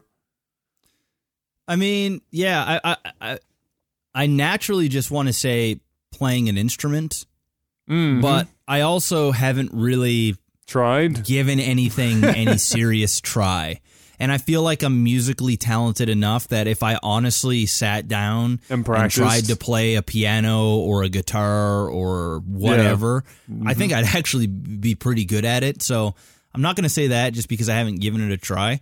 One thing that I would like to be able to do is speak multiple languages. So, you know, I envy people that are bilingual, not just like French and English, but you know, being able to speak Spanish and, you know, French or... Well, we just don't have the exposure here that even if you learned it, it's difficult to be able to use it enough to practice. To keep good at it. Like, well, you could go and take university courses for 2 years to learn a language and be proficient at it. And then just, unless you went to the country and, like, lived there for a period of time or knew people in your general, maybe in your friend circle, you have, like me, like Hun or something, if you learn Korean... Or something like that, or Gabs with Dutch, like to be able to use it, then you just forget. You just fucking forget. So it's difficult to be able to, to keep it. But I agree. I would love to be able to do that too. But it's also just difficult when you're older to find the time to be able to put enough hours into something like that. On top of having someone else to be able to practice that with. To make it happen. If I had to pick something else, I mean, I don't know. I agree with the instrument thing. I mean, I've played instruments, and I already know that if I put the time in, I'm good there. It's just I'm just lazy as fuck. I just don't put the time in to practice the instruments, and I didn't even do it when I played them. So, I wish.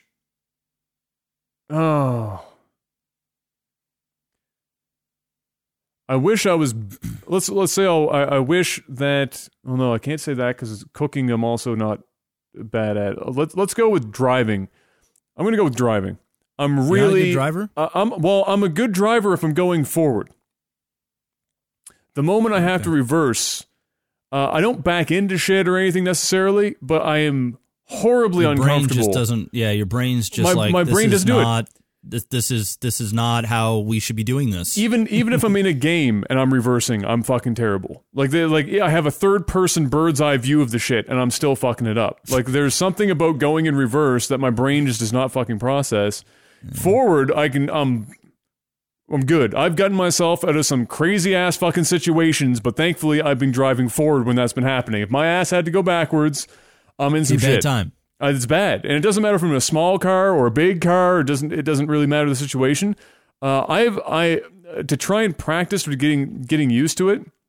I've gotten the habit of backing into my driveway instead of driving into it, and I thought if I did that maybe with the intention of trying to be at the very middle of the driveway and being really precise about where I park the car, I'd get better and more comfortable with it. I've been doing that shit for like almost 2 years. And I'm not any better. I'm not any better.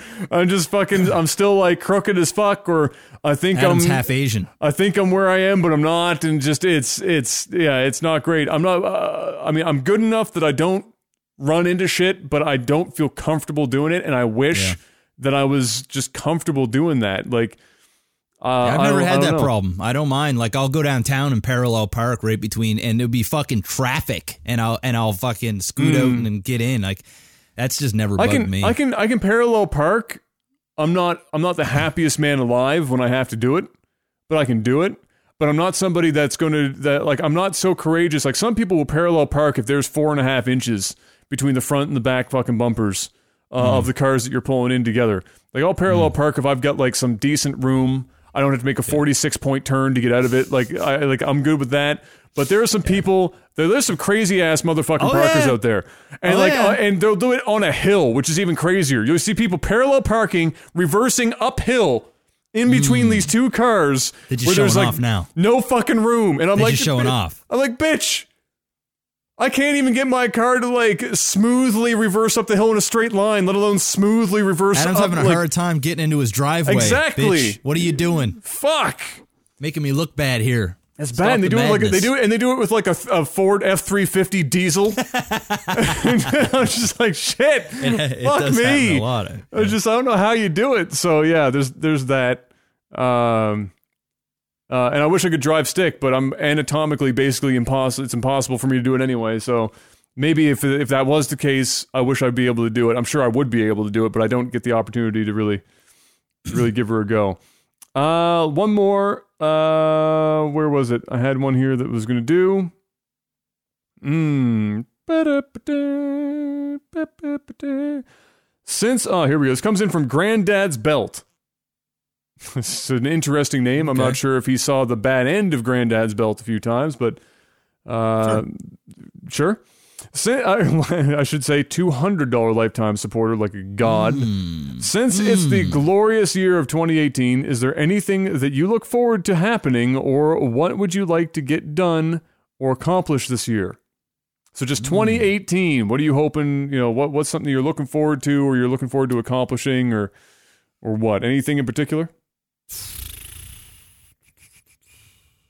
In 2018. You know what? I'm looking forward to trying to figure out what I want to do with the rest of my life. Because that has been my demon for the last 3 to 6 months, since September, October. I've been there for about 3 years now, so welcome to the club. It's not a great club. Don't spend as much time there as I have. No, I definitely won't spend as much time there as you. It's not a membership that anyone should have. You should probably, Club Med or some shit would be better. just like a small, 1 year membership. Yes. And then just doesn't auto renew. Get in and out. It's in and out. Yeah. Take that credit card off. So that's it for me. If you want to just get real about it, like I gotta, I'm just, it's not that I'm not happy or whatever. It's just, we've been doing this. I'll speak for me. I've been doing this for a long time, and I've done very well for myself. And I don't have the pressures of having to do it the way I used to, which is scary because when there is freedom involved, it becomes very easy to become complacent and lazy. Lack of drive becomes a problem. Exactly. Yeah. And I've always been the person that has always had kind of goals. I've always been moving towards something, and for the first time in my life, I don't have any of that. So my biggest thing is just trying to figure out what I want to do. I actually, yesterday, I almost signed up for my real estate course. I was like, I filled everything out, and I just literally hovered over the submit button. I said, just wait till Monday and really think this through. So I think ultimately I am going to take that course and just get my license, just to have it. Not because I want to go sell houses, but just because I want to have it. I want to feel productive in some way. And then also when I buy properties for investment purposes, I can get some kickbacks and I can know the ins and outs, like what's coming on the market first, and I can help family and friends and things like that. So I might end up doing that, but yeah, that's pretty much it. And on the other serious note is, I would like for me to be able to be ready for kids. I've been thinking more and more about having kids lately. I don't know if it's just because I've been with my family so much, or because I finally am in a place where I don't have something that I'm working towards where I feel like your mind is being occupied by other things. Well, that now. too, but Yeah. I've always put off having kids because of work or because of goals, personal goals that I've set myself. And it's like now that I've done all those things, it's like I feel like I'm 31 years old is probably time. I've been with the same girl for over 10 years. She's my wife. We love each other very much. We're both ready to have kids. We're in a financial situation where it makes sense to finally have kids. We're getting older.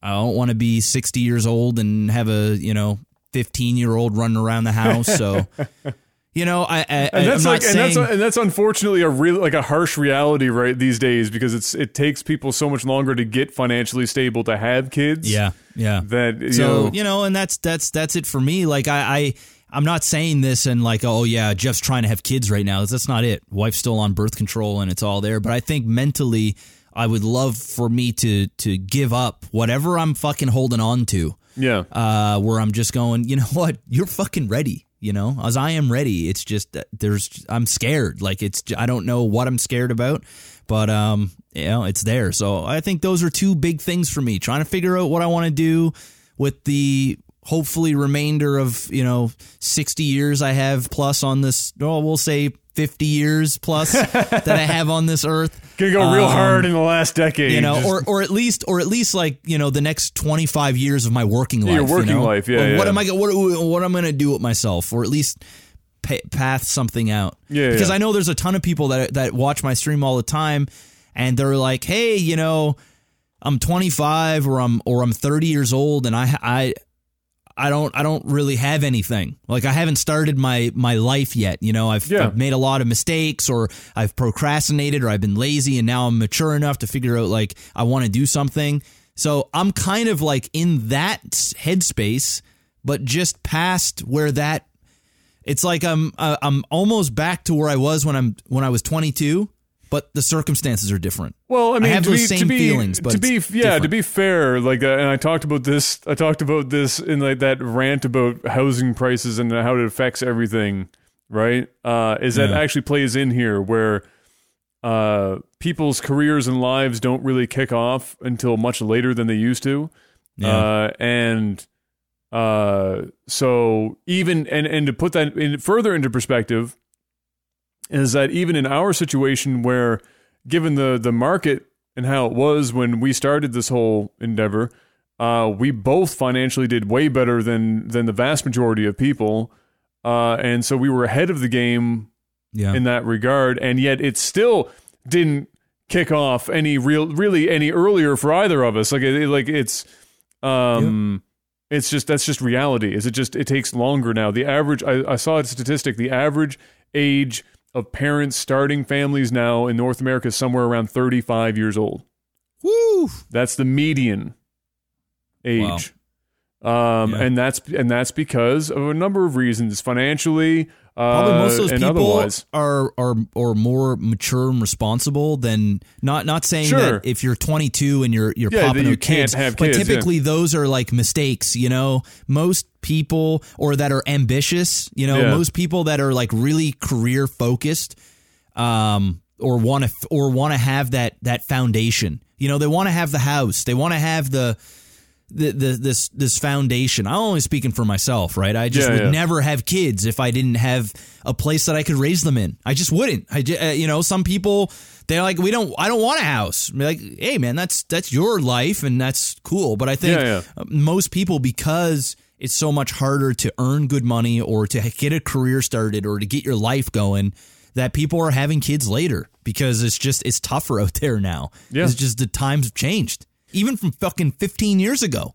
And for me too, it's a matter of, and even when I'm ready to have, and I have the house and everything, a challenge for me is going to be the work-life balance of, can I be home enough and present enough in a child's life to make it worth, having a kid right now? Like that will be one of the questions that go through my mind. That's not to say I'm never going to have kids, because I want to have kids. But that will be a forefront thing because people are working like some fucking crazy hours these days. And unlike many places in Europe, we don't have the greatest maternity and paternity leave system over here. We're still living in 1943 in regards to those systems, and so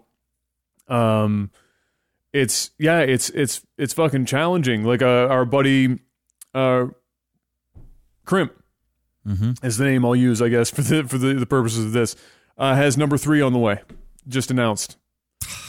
And God damn, yeah, man. dude, 3, 1 year after the other. Bingo, bango, bongo. Crazy motherfuckers, man. What 3. the sweet mother. And only just and thankfully, I'm so happy he got that crazy raise, that crazy promotion into the position that he's in. Like the stars and moons fucking align like a son of a bitch.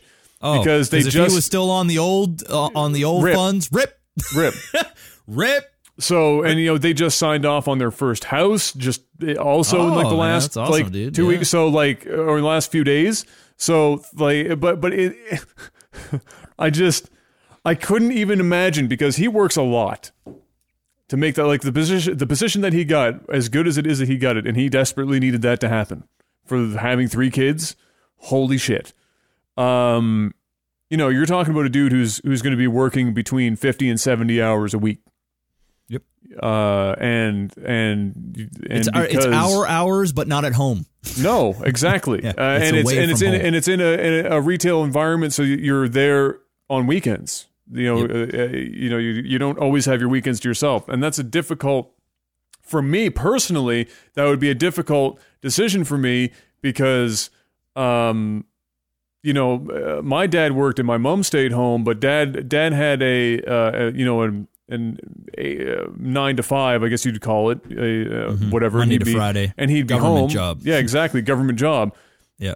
So he was home enough at that case, but that's not a particularly common job anymore. 9 to 5, Monday to Friday, weekends off. Whatever, vacation time. That's not as common anymore. So that would be difficult for me. Fortunately, our plan is, if we do have kids and Kayla gets pregnant, it's okay. After 4 months, you're gonna go on mat leave, just straight up. I don't want you, because the work that she does is absolutely, increased risk of early labor. Yeah, not only is it stressful, but she's picking people up and turning people. So it'd be like 4 months tops. You're going on mat leave. Suck the mat leave life out for as long as you can, which I think is like up to a year. Yep. And then after the year, quit your job. Yep. You're staying at home. Yep. That's it. You're lucky to be in the financial position to be able to do that, right? Because that's even more rare, is to be able to have a single income cover a family. That's like almost impossible now. Unless she is like, after like 3-4 years, she's like, I need to get the fuck out of this house. Then by all means, go work. All right, fine. But quit. You're done. This work you're doing is too much. You can't do this till you're 60. You're done.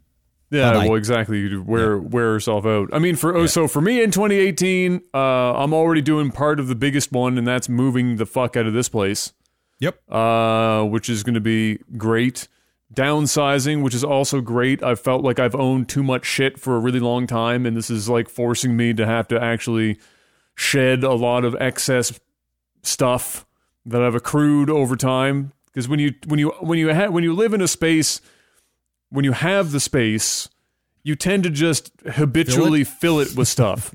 So but just junk, just shit you just don't need. So wow, I remember buying this like 3 years ago. I never used. Absolutely, and I was like, fuck me, what am I doing here, right? And I was just, but I was so happy that the buddy of mine had that.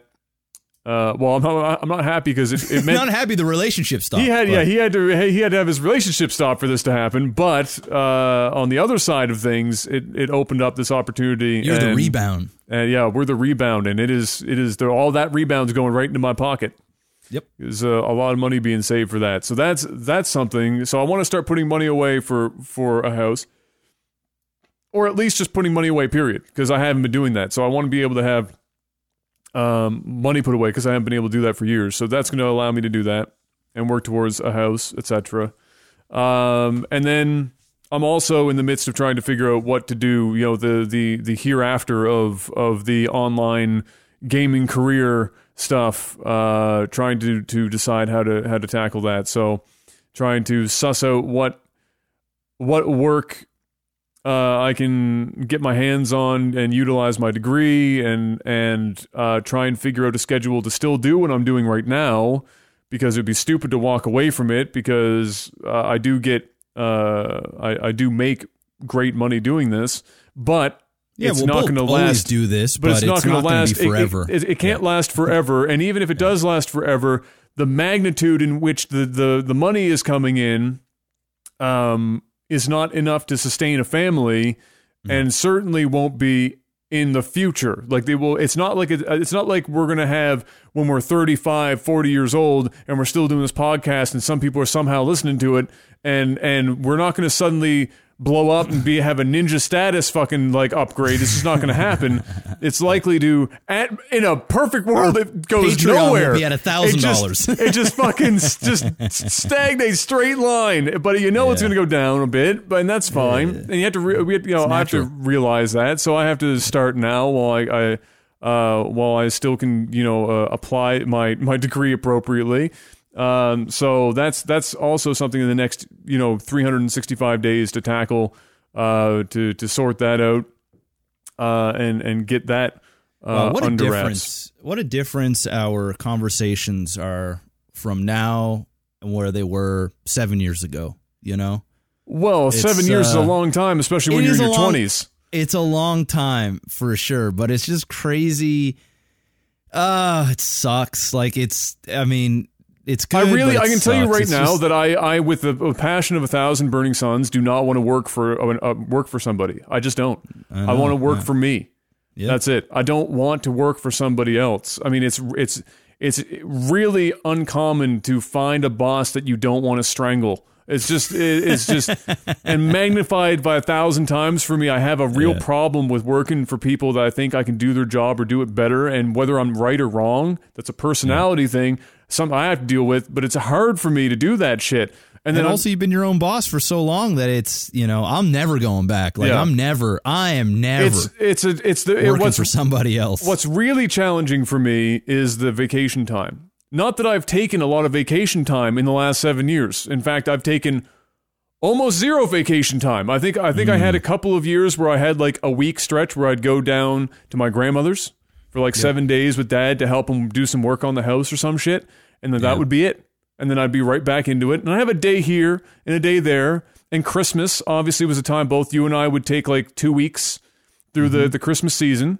Mm-hmm. But that's about it. It was just, there wasn't really anything. And so it's not necessarily that getting downgraded to what 2 or 3 weeks of paid vacation in a year. It's the process of having to schedule that shit ahead of time. It's the freedom. Fighting with other people. Yeah. So, because right now as it stands, when like this Saturday, Mom got invited to a wedding. And in order for that to happen, I need to go and nanny sit. And I can do that because I'm my own boss. And I can make that shit happen. I just say yes. I don't even have to think about it. I just say yes, absolutely yes. I'll be there. I can do that. I will be there. And she could have told me that the same fucking day, and I could just go ahead and be there for the family and do what needs to be done. The moment I step into somebody else's office, I need to know that shit like 2 weeks to a month in advance. And I still am not guaranteed that I'm going to get the time that I want to have off, which is that's just shit. It sucks. It's just shit, right? It's garbage. It's horrible. So, but the challenge is, so the challenge will be, if I go back to the workforce and work for somebody else, is the balance of, benefits that they're providing versus the salary and the hours that I'm going to have to work. To be able to also do this on the side, because supplementing pretty much any job with what I'm doing now is going to be better than me dropping this cold turkey, only doing the podcast, and then we're going to working somewhere. I'll probably lose out on a huge chunk of money, especially here in Nova Scotia, because the pay here is hot garbage. So, I thought about, for example, the real estate thing, but that's tough. And well, what's nice about that, and what's intriguing for me, is I can do it whenever I want. Still, it's like, if I have a client, like say, I want to take some. Obviously, I'm gonna have to put them first because I'm making that commitment. Yeah. But I can also know when I do want to have those moments of being busy and when not to be busy, which is nice. It's just good to have that because you are technically working for a realtor company, but you're still, it's like contract work. You're not, if you don't want to show up, you're just not going to get paid, right? Yeah, of course. So that's what's intriguing about it for me. It's like, hey, I can still stream, do YouTube as much as I want, or as little as I want. And then I can also sell a house or two, because obviously, for me, we need our own HGTV show. Oh, where we flip the more houses. It's just, we'll write you into the family by name, and it'll just, obviously remember we talked about that like 5 years ago? We did. We're like, we should just we record it and we'll flip houses and fucking put it up on YouTube. You want to know? I would fucking still do that, man. I know you would. I would do, dude. If you were like, yo, Jeff, I've been at Joel's now for a little while, and I've saved some money. All right, I've got $10,000-$20,000. The house market here is so shit. We'd be flipping like the crappiest fucking house and making like $4,000. Be like, listen, all right, we're gonna let's pool some money together. Let's grab a house and let's flip this bitch. And you want to know what's crazy about it too? Is my dad knows how to. He's a contractor, so the guy can build. He can do whatever. Sure. And your dad is like a fucking carpenter god. He's a finished work, and we got. I mean, it's like a match made in heaven, right? It's like everybody wins. Joel's a carpenter, a framer, and an electrician now. So we've got. Well, I mean, we've got the whole gauntlet. We've already got the cameras and the microphones. I would just have to. I just have to go back to school and get like the proper full-on, not just real estate license, but we need a broker license or some shit to make that happen. Unless we were just doing with real estate, because you can flip houses that just have real estate license.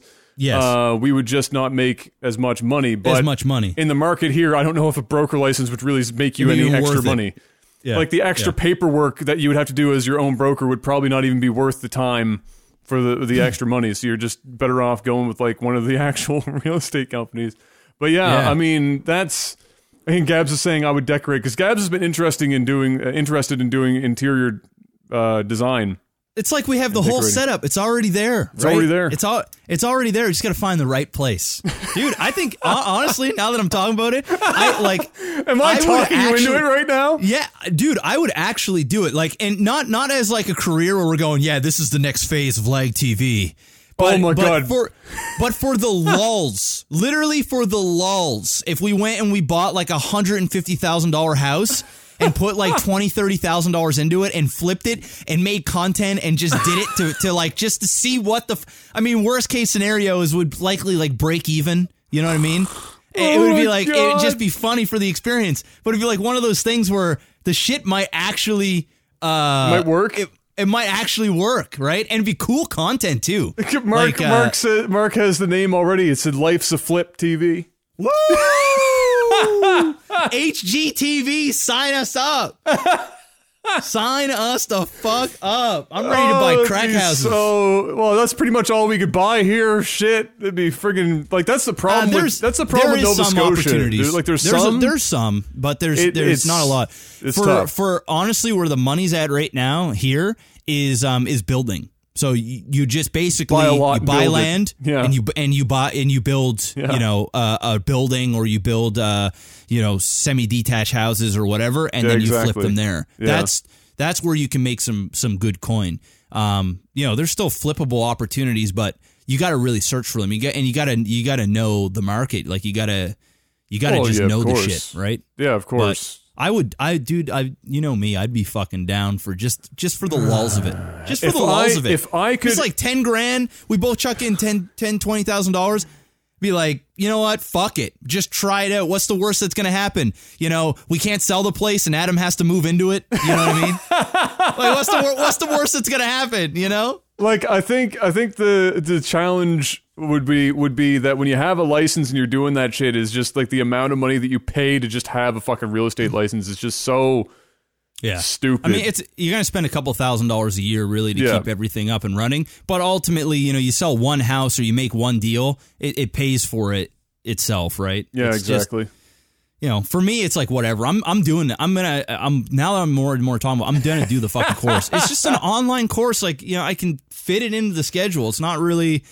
It's not like I talked myself out of it, but if we can talk about this more off the stream. But if we like, I'd consider it, if only because it would also give me an opportunity to use Dad's brain more. Where if we were flipping houses, have him come in and I can learn more from him in that environment than I could just building random my dad, shit. Dude. Yeah, like and how cool would that be for the HGTVs? The boys, the kids with the money, the dads with the brains. We set it up. They create the vision. We cash out.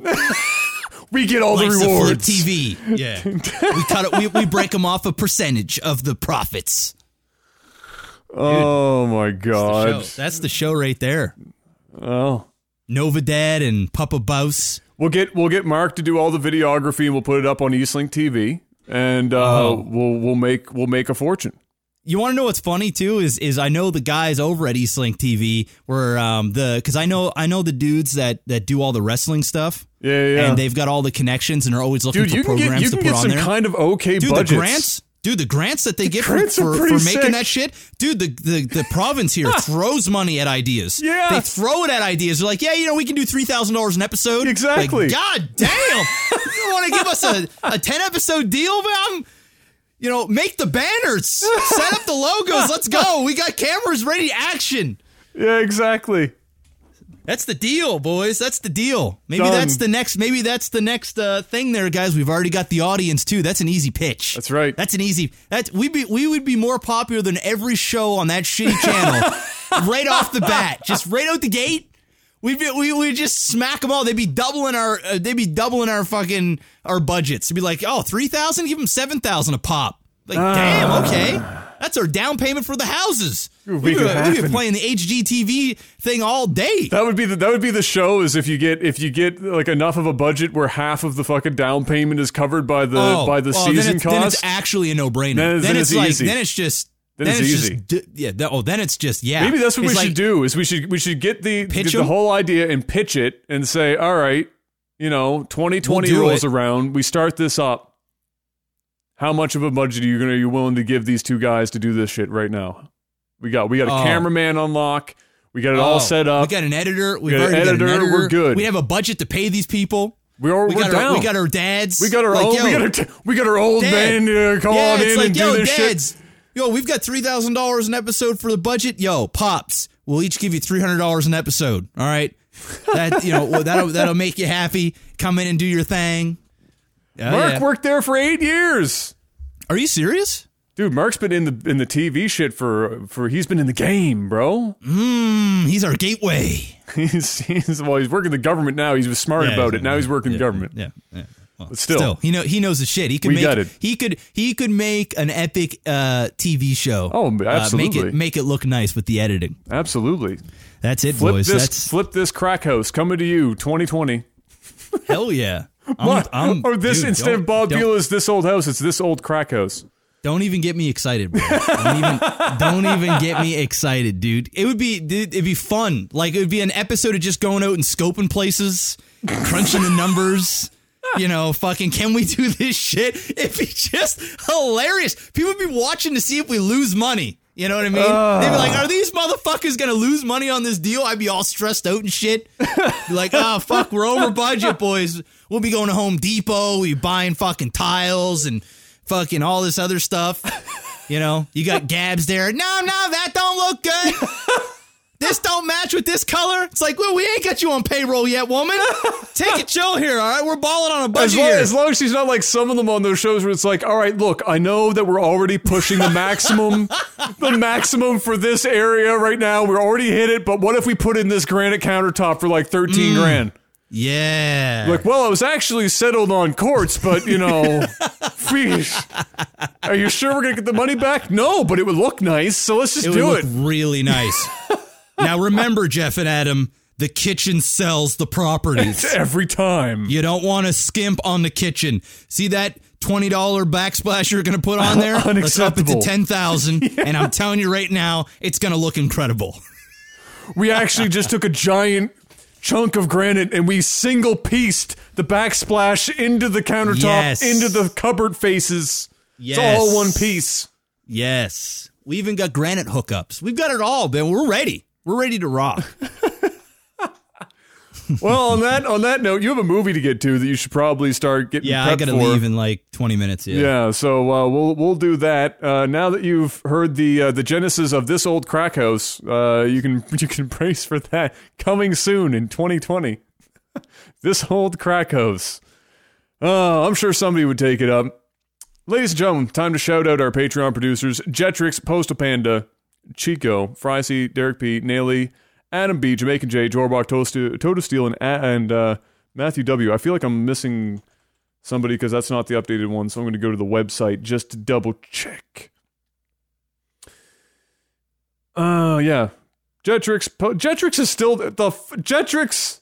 You should fund this old crack house. We should get Jetrix as an executive producer on This Old Crack House. It's done. It's done. Postal Panda, Chico, Derek P, Naily, Adam B, Jamaican J, Jorbach, Toto Steel, Matthew M. Thank you, everyone, for that. People started to get their swag. The small packages have arrived. I don't know if the big packages have yet, but we had some stickers showing up in people's doorsteps. So that stuff is getting out to you guys. It just took a small time. Small time frame. It's a small loan of $1 million. All right, ladies and gentlemen, we're out of here for this week. Thank you so much for listening and watching. As always, you can head on over to technicalalpha.audio to keep up with these episodes. Get your RSS feed links. We're on iTunes and everything else. We'll probably sometime towards the summer when I've moved in, I have some more time. And I'll be doing other things with the podcast. We'll try and get onto Spotify as well. But for now, you can go to technicalalpha.audio to find out where you can see our stuff. Head on over to patreon.com/technicalalpha if you want to support us in this crazy, crazy thing called Technical Alpha. And until we see you next week, which should be back to the same or the usual time, usual day, short of something else cropping up. Have a good one, and we will see you very soon. Peace.